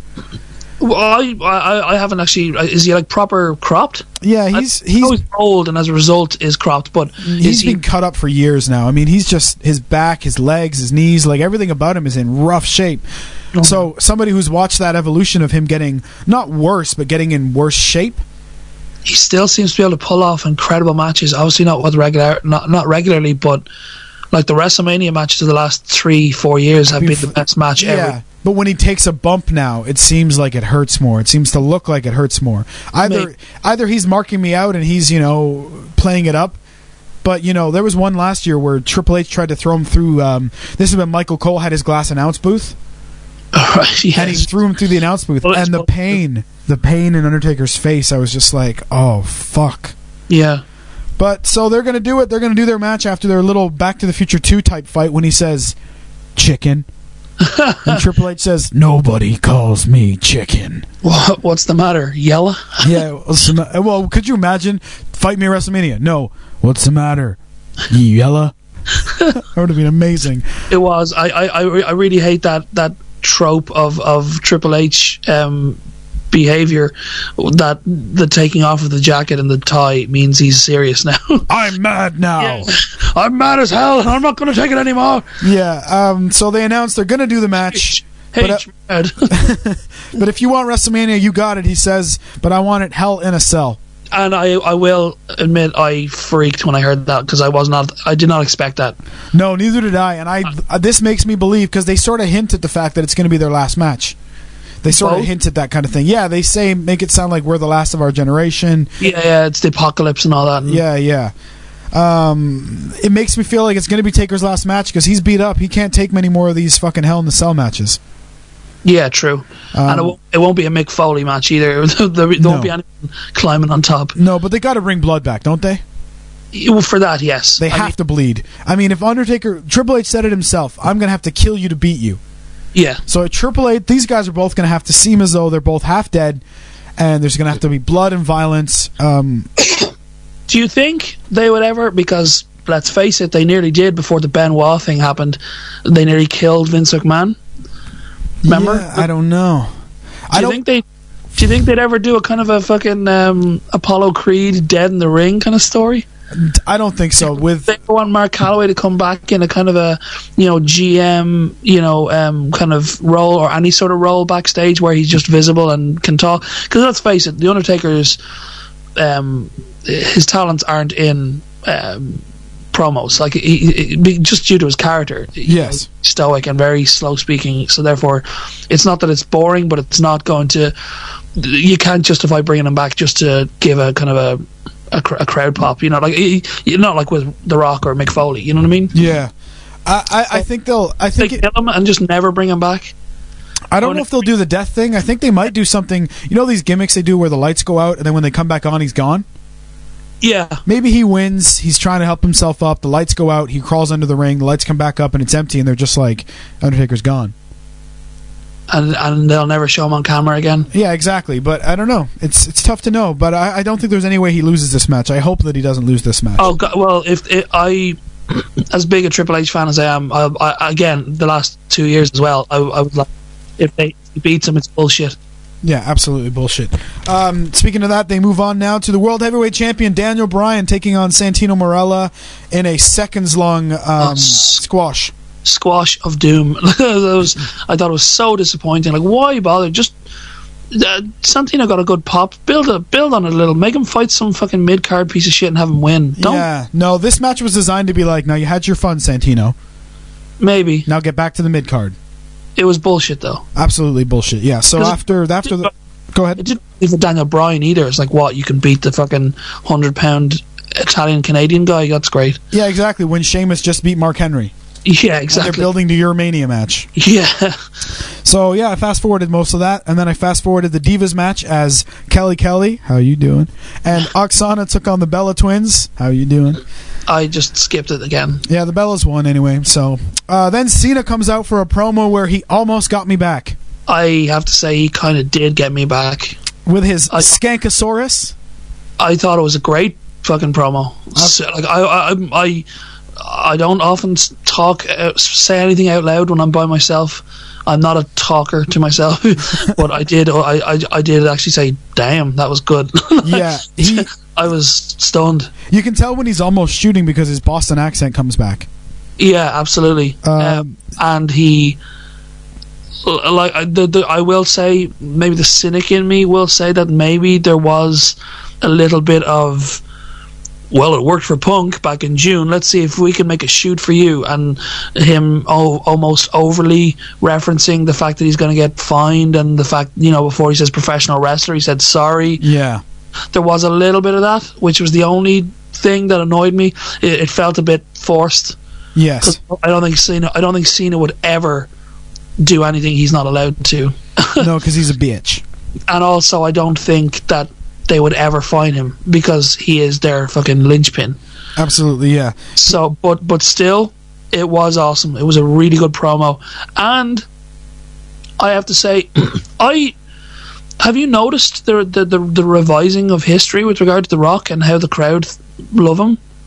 Like, do you not remember when he started first going away, and even before that, he was starting to get Cena-like reactions from the crowd. Yeah, because they were getting bored of him. Pissed off at him, and they were bored of him. They were bored of the fact that he'd come out at the start of a match, give a few open hand slaps, get beaten up for the entire match, then give a fucking spinebuster, people's elbow, rock bottom, win. That, like, he had his own moves to do him. You know what I mean? Yeah, he did. And he was super Rocky, like, and it was the same bullshit with him. And now they're trying to pretend like that never ever happened. Like, he was proper booed by a good half of the crowd, especially and that was, I think, that kind of forced his heel turn back when he became Hollywood Rock. The kind of with the big overly elaborate Titantron with the helicopter, and he's cooking. You remember that one? Yeah. Like that kind of was the reason they turned him heel, I think, just to kind of live off the heat, as opposed to try and force him being a face again. Yes. And I mean, the Hogan-Rocky match, Jesus, everyone wanted Hogan to win that. I don't know why. Hogan is the biggest mystery in wrestling to me, why people like him, ever. Yeah, he's a dickhead, too. Yeah, but even as an in-ring performer, all he has going for him is his charisma. Like, he does have charisma, but he's not even funny. No, he's just kind of he's a very good kind of exuberant, enthusiastic speaker, and he's confident, but he's got no jokes. I mean, he's just dull, and all he has is a fucking hulking up and a leg drop. You know what I mean? Yeah, which he can't do the leg drop anymore because his hip fell out. Classic. Apparently, he had a match with Flair in Japan last summer and did the leg drop, and his hip dropped out. Oh, fantastic. Amazing. And, the more you hear about Hogan on documentaries and in books is that he's kind of a douchebag, and he's kind of a selfish and backstabby to the boys in the locker room and stuff. Just a money grubber. Like, it's all about the payday for him. Like, yeah. He doesn't seem to have any passion for it at all. No, at all. And I mean, being somebody that's been backstage on the most independent level, where we did a show in front of, say, 40 people, yeah, the amount of respect that the guys in the back have for the business and for each other. Right. To hear somebody like Hogan the way he used to act, it's just, I don't have any respect for that, because I've seen what it's like back there, and those guys are loyal to each other, even if they're about to go out for a hardcore match and beat the shit out of each other. Of course. They're in it together, so Hogan doesn't seem like that kind of guy, so fuck Hogan. Absolutely, fuck Hogan. Fuck him in the ear. Yeah, so Cena basically says, team film it. That's what I like that too. Yeah, he says, you're going to have to kill me to beat me, and I'm always here, I'm going to be here, I've been here, I never left.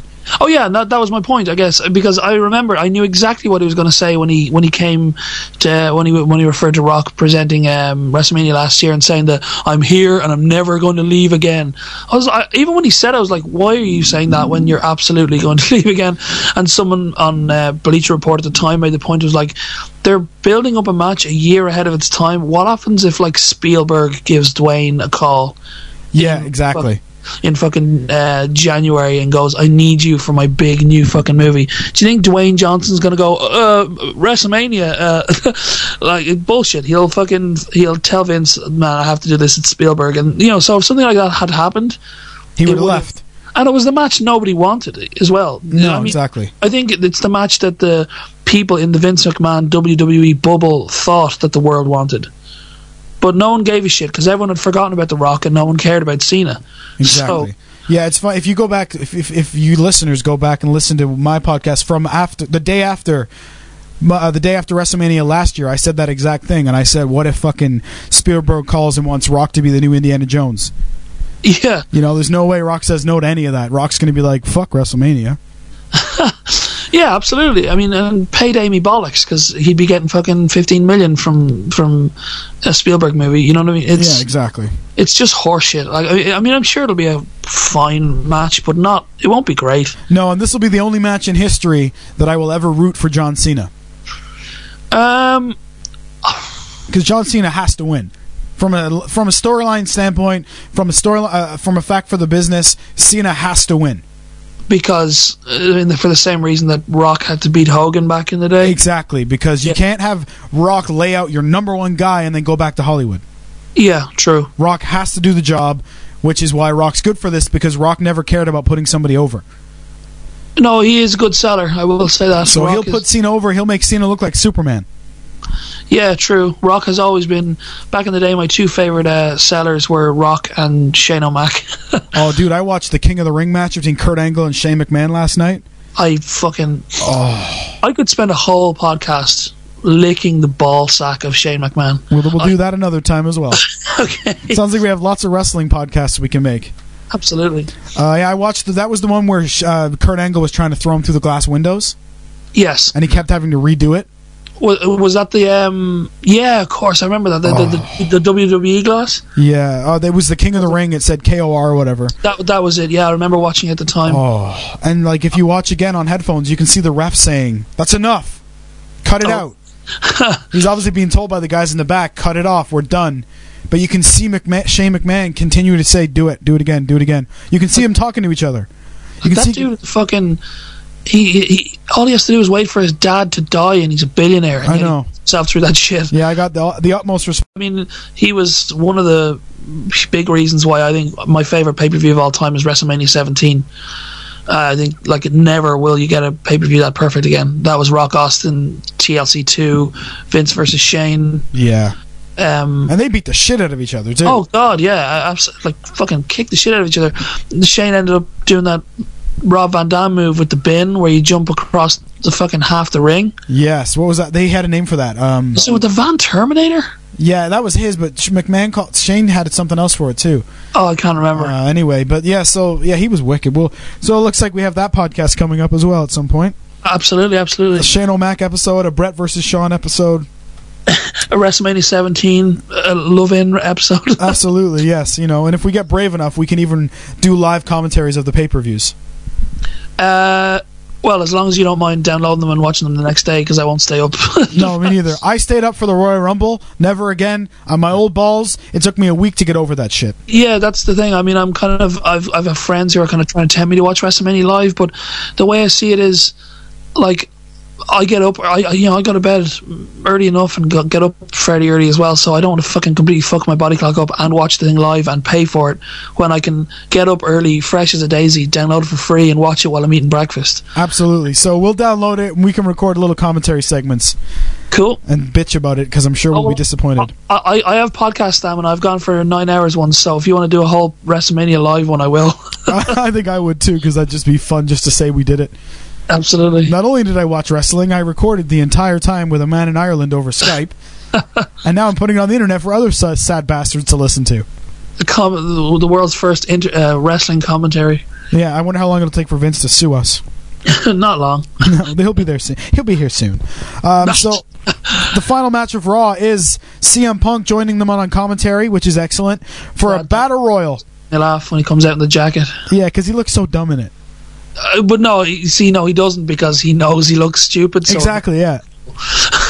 So he comes out for the Battle Royal for the WWE title match at WrestleMania. We've got the Great Khali, the Big Show, Cody Rhodes, Meh. The Miz, R-Truth, Yay, Kofi Kingston, Dolph Ziggler, yay, Santino Marella, Wade Barrett, and Y2J Chris Jericho. Okay. Crickets. No, it was an alright battle royal. A lot of guys got hurt in this, but before we go on to that, Michael Cole shows CM Punk his action figure, to which CM Punk says, "I'm just trying to figure out why it looks like Adam Carolla." Adam Carolla, I couldn't remember who he'd said. Yeah. What a great plug for Adam Carolla. And I had to Google the guy, but he said that one of the EMTs looked like rock and roll. Some. Yeah, one of the I can't remember what it was, but yeah, an old tag team wrestler. Yeah. I had to Google image him. I just Googled image him when I saw him in tights. I was like, okay, he's a wrestler. I didn't even bother Wikipediaing him. First one eliminated from the Battle Royal, Great Khali again. Like that, going back to the thing earlier, it's like, why do they even bother putting him in? Yeah, this could have been Funkasaurus. Yeah, that's actually something I meant to mention earlier. Where the fuck has he gone? I don't know. Everything that you can read online states that he's being pulled from television and they're going to rework his character. Although on the intro for Raw this week, he's in the intro. So I don't know why they would add him to the intro at the same time that they're pulling him from television. But you see, they seem to be, first of all, the guy could not dance if you threatened his parents' life. That's true. He has no rhythm. I've never seen someone have a dance-based gimmick be so arrhythmic. Like it's hilarious. I like his theme song though. Oh, I love it, but you should have given it to someone who could actually dance to it. Yeah. The hot chicks that he brings out, I'm all for them. They're both absolute hotties, but it was a funny gimmick, and I did like when they put the Jurassic Park logo on his ass, but it said Funkasaurus. Yeah, that was great. That was pretty funny. But other than that, it was just squash match after squash match, and it was just pointless. Absolutely. So they're in the Battle Royal. The Miz gets thrown out while you see a sign in the crowd that says "Back to the Miz card," which I thought was pretty clever. It was pretty good. Wade Barrett goes out next, in which for all reality afterwards, seems like he broke his arm. Yeah, he was mad as hell. He when Big Show threw Ziggler onto him, and even to this day, I have to stop myself from saying K Quick. But R-Truth, and yeah, that looked like it hurt. Yeah, you could hear their voices legitimately saying he's got a broken arm. Well, and even at the end, Jericho went up to Kyoto and he was like, "What happened with Wade?" Yeah. Kyoto, who once high-fived me at an event. Excellent, well done. I once got a high five from the Repo Man. Oh, nice. Smash. That's right. Repo Man. Repo. There was a wicked Light Bright shout out as CM Punk said his jacket looked like a Light Bright. Which it does. Absolutely. Wade Barrett would to me of those the Light Brights that they brought out, or that they dotted around Chicago. Yes. When was it fucking Aqua Teen Hunger Force kind of, what was it, like viral advertising for it, and everyone thought they were like bombs. So the NSA was called, and it was a huge terrorist thing. That's outstanding. Yeah. What else happened here? R-Truth gets thrown out. Dolph Ziggler gets thrown out. Who goes out next? Santino Marella gets thrown out as well. What a shame. He's not going to win either. And I believe, from what I've heard, it was Santino being thrown out on top of Wade Barrett that sealed the deal with the broken arm. But was it not Dolph Ziggler that was thrown onto? Yeah, Dolph Ziggler was thrown onto him as well, but then as he was on the ground being worked on, Santino was thrown out and then landed on his arm again. Shit, I did not see that part. No. I didn't notice it. If I did. No, I didn't either. I've only read it, and apparently he kind of tried to make himself light. He tried to get off of him immediately because he knew he was hurt, but that makes things much worse. Right. Cody Rhodes is out, leaving the final two being Big Show and Jericho. Is that correct? Yes, and I mean it was never going to be anything but Jericho. It's that's why this battle royal was completely pointless. It was the foregone conclusion to end all foregone conclusions. It was as bad as Cena Kane ambulance match. It was a complete. They could have had some other fun main event instead of a battle royal to decide something that I thought was already decided, like in story. Like Jericho had already attacked CM Punk once or twice, and then CM Punk had knocked Jericho out. In the one time when Jericho could have won the title. There's your story. It was completely pointless booking. Absolutely, I agree. They could have done anything. I mean, you would assume they still have the Chamber with them, so why not have Johnny Ace come out and go, all right, the Chamber match never finished, lower it right now, stick these two guys in it, and let them finish it. But not as cohesively as you just said it. Right. Chamber Rumble. The Chamber Rumble view paper. Mania. Remember when the last time when he only called it the Elimination pay-per-view? Oh, At the Elimination pay-per-view next week, I'm gonna... What? When he called himself what did he say at one point? He was the management of Raw or something like that. Some bizarre, like basic words, basic sentence structure. He's beautiful. He's fantastic. You know who his big brother is, yeah? Oh, Animal. Oh, what a rush. What a rush. That was good. That was good. Yeah, I tried. That was convincing.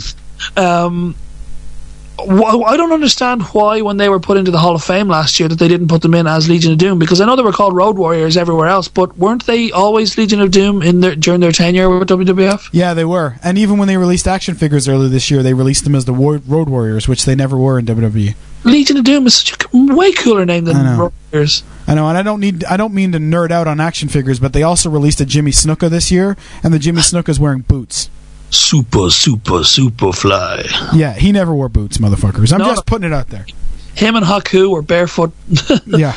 So then why is there an action figure with boots on? Just asking. I mean, the action figures are ridiculous. Like some of them that I've seen of late, like the anatomic correctness and even facial accuracy doesn't seem to be an issue at all. No, not at all. I'm getting pretty hooked up with action figures, actually, because you know of Weller from Iowa. Yeah. He sends me action figures time to time. The one of the greatest podcasters in history. That's right, exactly. And the last podcast he was on was actually mine. There's a couple episodes where we're sitting in a motel in Canada. Oh, wow. Because my girlfriend had just kicked me out and I was homeless. It was during the time that Weller was visiting me in Canada. Excellent. So we said, let's go check into a motel, and it turned out that a hooker was murdered in the very room we were in. Recently? Yeah, within the last few years. Oh, shit. It was an excellent series of podcasts. That sounds amazing. If you guys are itching for some Weller, go back into Legend in My Spare Time back episodes. I think we called them emergency broadcasts. And it's just do that. Me and Weller and a couple of boys sitting around in a hotel room talking about me being at the lowest point of my life, which was all right because Weller's funny about it. Absolutely. You know, Weller, not being Mr. Sensitivity, actually at one point said, "Thank you for showing me a new low. I thought my life sucked." And I was like, I love you. If I didn't love you so much, I'd be hurt right now. But he's actually going to be coming to visit next year, and he said that he's promised you Irish boys he's going to come and see you. Oh, sweet. I fucking would love to go drinking with that dude. Yeah, so at some point in the next year, I will be bringing Weller to you boys, and we will take him drinking. And, well, Ian lives in London as well, bear in mind, so we could do some sort of fucking ultimate meetup type dealie. We could, or Weller and I could go to London and get Ian and bring him to you. That could also work. There's many ways we could work this out. Permutations. Absolutely. Weller's my almost threesome buddy. There's been 2 different times in my life where Weller and I have been invited for a threesome. Neither time did we do it. Was she not worth it? Well, I mean, as Patrice O'Neill said, a threesome is 2 girls and a guy. 2 guys and a girl is a train. That's right, absolutely. He's like, that's me and some other dude, and he better not look me in the face. He's like, what are you staring at me for, man? Just let me fuck my half of the torso. Exactly. It was actually at Zach's wedding. Okay. Because I went to Zach's wedding and sang his wife Jenny down the aisle. I sang at their wedding, blah, blah, blah. Oh, cool. And that night, some of the bridesmaids wanted some Weller cock. Well, from what I've heard in the podcasts, it would be quite a desirable cock. Dude, there's definitely a lump in his jeans. I've hung out with the guy enough now to be like, don't look at it, don't look at it, don't look at it. Damn it! Well, it's Zach's fault for constantly talking about it. It's true. Yeah, it's true. The bridesmaid said to Weller, "You want to fuck my sister?" And Weller was like, "No, I have a girlfriend." "You want to fuck me then?" "No, I have a girlfriend." "What are you, some kind of faggot?" It was such an amazing night. That was when I called a girl a cunt because she was being belligerent. Nice. But that's for another time. Anyway, I'll be bringing Weller to come drink with you soon. That sounds amazing. Absolutely. Yeah, mark me down. All right, so let's go back to what's not amazing is the finish of Raw. One thing I noticed was Cody's leg had started to bleed through his bandages. I did not notice that. Yeah, these guys are proper banged up. Not much HD either. Well, there you go. But these guys are proper banged up. So Y2J wins. He gets the victory, which none of us were suspecting, right? No. Surprise no one. No. So WrestleMania 28 WWE Championship match will be Y2J, Chris Jericho, trying to take the title away from WWE Champion CM Punk, which I think Punk will maintain and retain the title. Yeah, I think so too. But I think it'll be a hell of a match. I mean, it was a stupid roundabout way to get the match official, but it's going to be amazing. Absolutely. The show ends on an in-ring showdown, and hopefully the promos leading up to it will be equally amazing. Yeah, I have a feeling that the promos may even surpass the actual match. Because these guys are both so good on the mic that it may not be able to build up. If they give them too much time over the next 5 or 6 weeks, then the promos are going to overdo the match, I think. They need to make it very little pieces of them. There's also the problem that WWE aren't going to want, or Vince rather, is not going to want it to overshadow Rock Cena.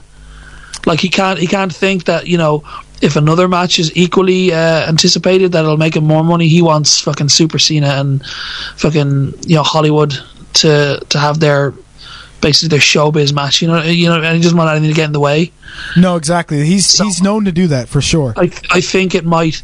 I worry rather that the Punk YGJ match might suffer as a result. Yeah, I remember Edge. I remember Edge talking about for Mania, HBK and Taker is the main event. Right. Like, you guys take it easy out there. Okay. Like, they weren't allowed to actually do exactly what they wanted to do because they didn't want them to overshadow HBK and Taker. Which was an incredible match. It was incredible, absolutely. So let's hope they don't do that, and like they won't. I mean, we're both right. They're not going to overshadow anything. Their match is probably going to be held back, but it will be a great contest anyway. Yeah. So there you have it, eh? Next year we'll get Punk Austin. That'd be so cool. It would. Punk Austin and Brock Undertaker. No. Oh, that would be incredible. I have to say, I know he was a flash in the pan again. Maybe I like my crazy, strong, psychotic flashes in the pan, but I thought Brock Lesnar was the bomb. Yeah, he's alright. He's alright. I mean, just for what he was just this force of nature that came and went. You know what I mean? Like, I'm far too fond of the spectacle of something sometimes. Like, I always have this conversation with my friend Bruce. I don't know if you know Bruce, but he's a Bolton fan for his sins. Oh, the Scottish guy who's a Bolton fan. Poor guy. And he says things like, "I hate Messi," and stuff, which is just, you know, I came to conclusions like, you don't actually like beautiful football, you just like the struggle. You like the dirt and the grime and the honesty of it. I kind of like the spectacle when it comes to everything. Like, I won't watch a lower league football match with like 200 people watching it where you can hear independent, like, you know, separate voices. Go on the hoops, you know, like I want to hear the crowd of fucking 50,000 people going nuts. Yeah.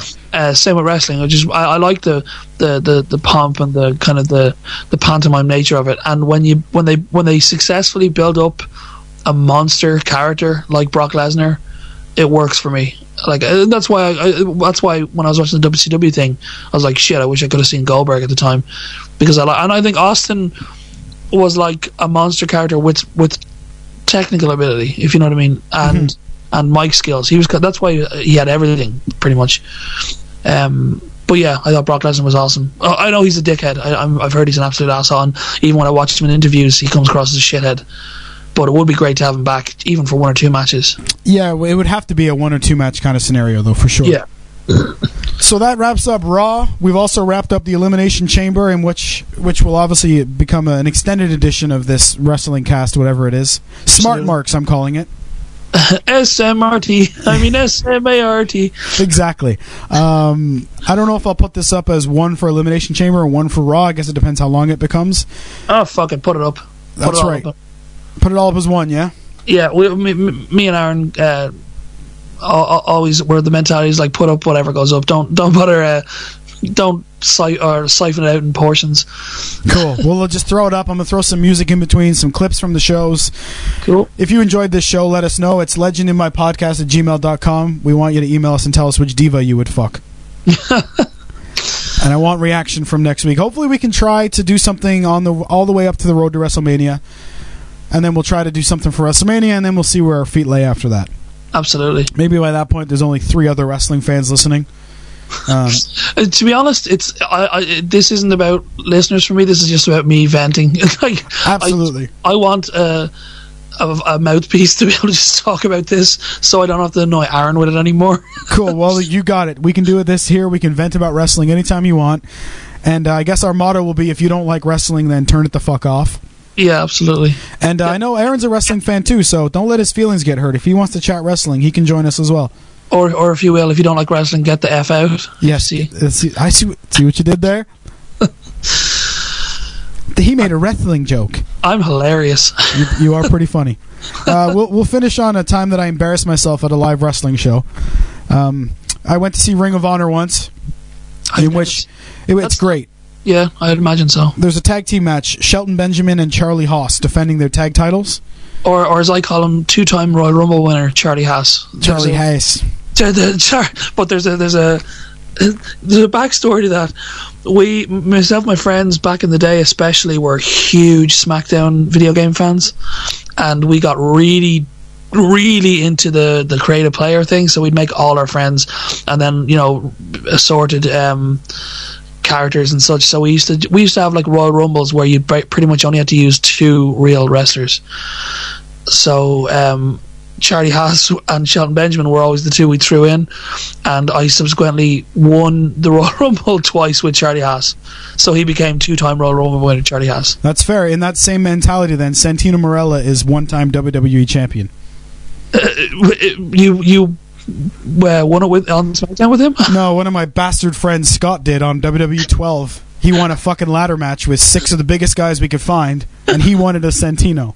What do you think of WWE 12? I like it. I don't like it. Is that a good answer? Yeah, it's a very good answer. I mean, I love it, but I don't. I hadn't bought a wrestling game in a good 6-7 years, so I was really looking forward to getting it again, and I was underwhelmed. Exactly. It's just whelmed, right? You're not over or under, you're just whelmed. Yeah, exactly. The characters look great.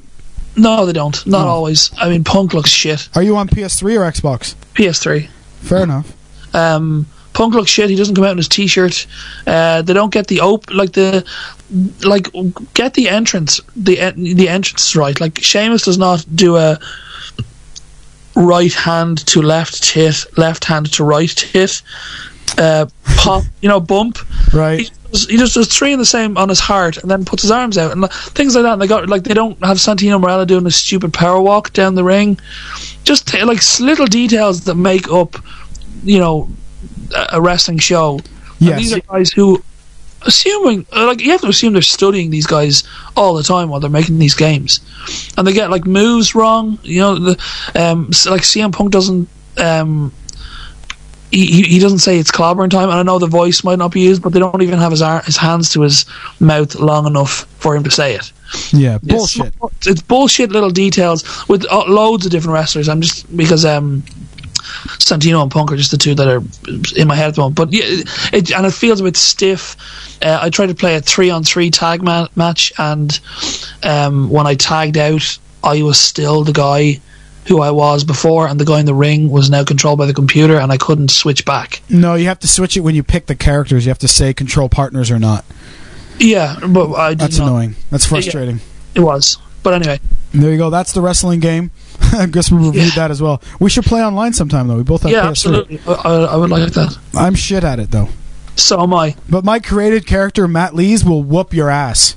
I have my friend, my far more artistically minded friend, on the job of making me because I haven't gotten back into the creative player with this new game as much as I did in the old days. Yeah, I'm too lazy to do the face, so I just gave him a mask. You're Lucha Libre now, are you? That's right. Matsumoto Lightning. Thank you very much. Trained in Japan, okay? Sorry?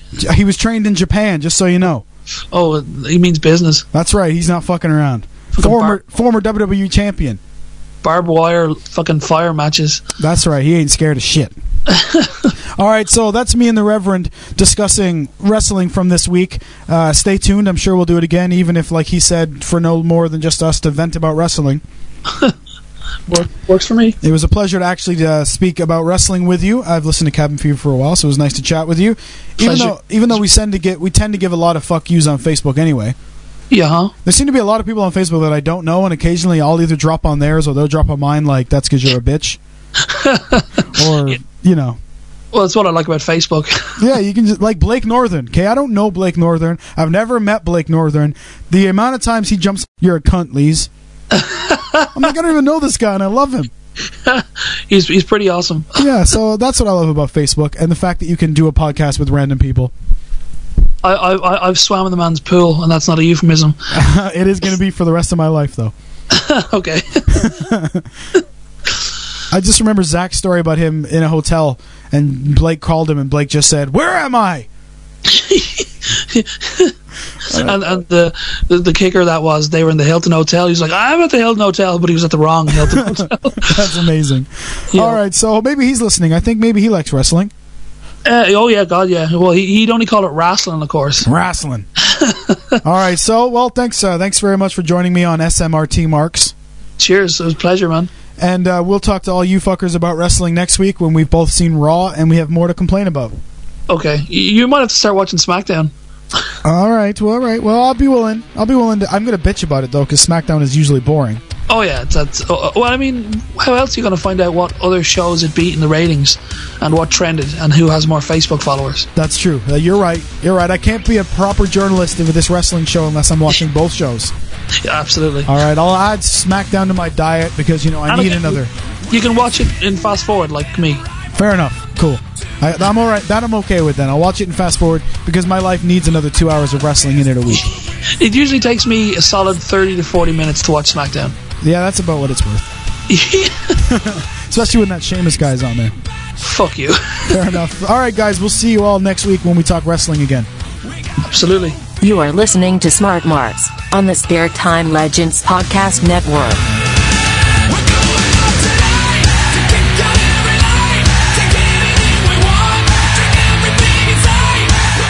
I lost a broski for a hoski.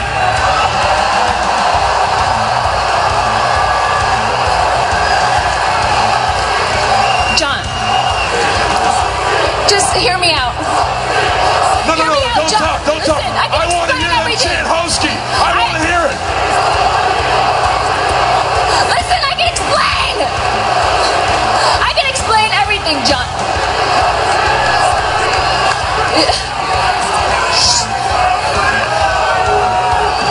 We were just joking around. We were just having some fun. Wait. Something amazing has just happened. It just hit me. You shouldn't be wasting your time with me. No. Hold out for the biggest fish. Hold out for my WrestleMania opponent, The Rock.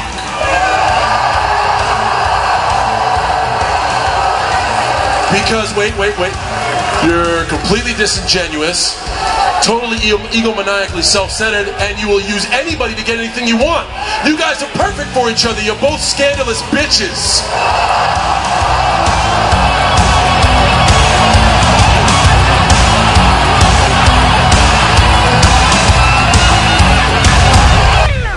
I'll see you next week, movie star.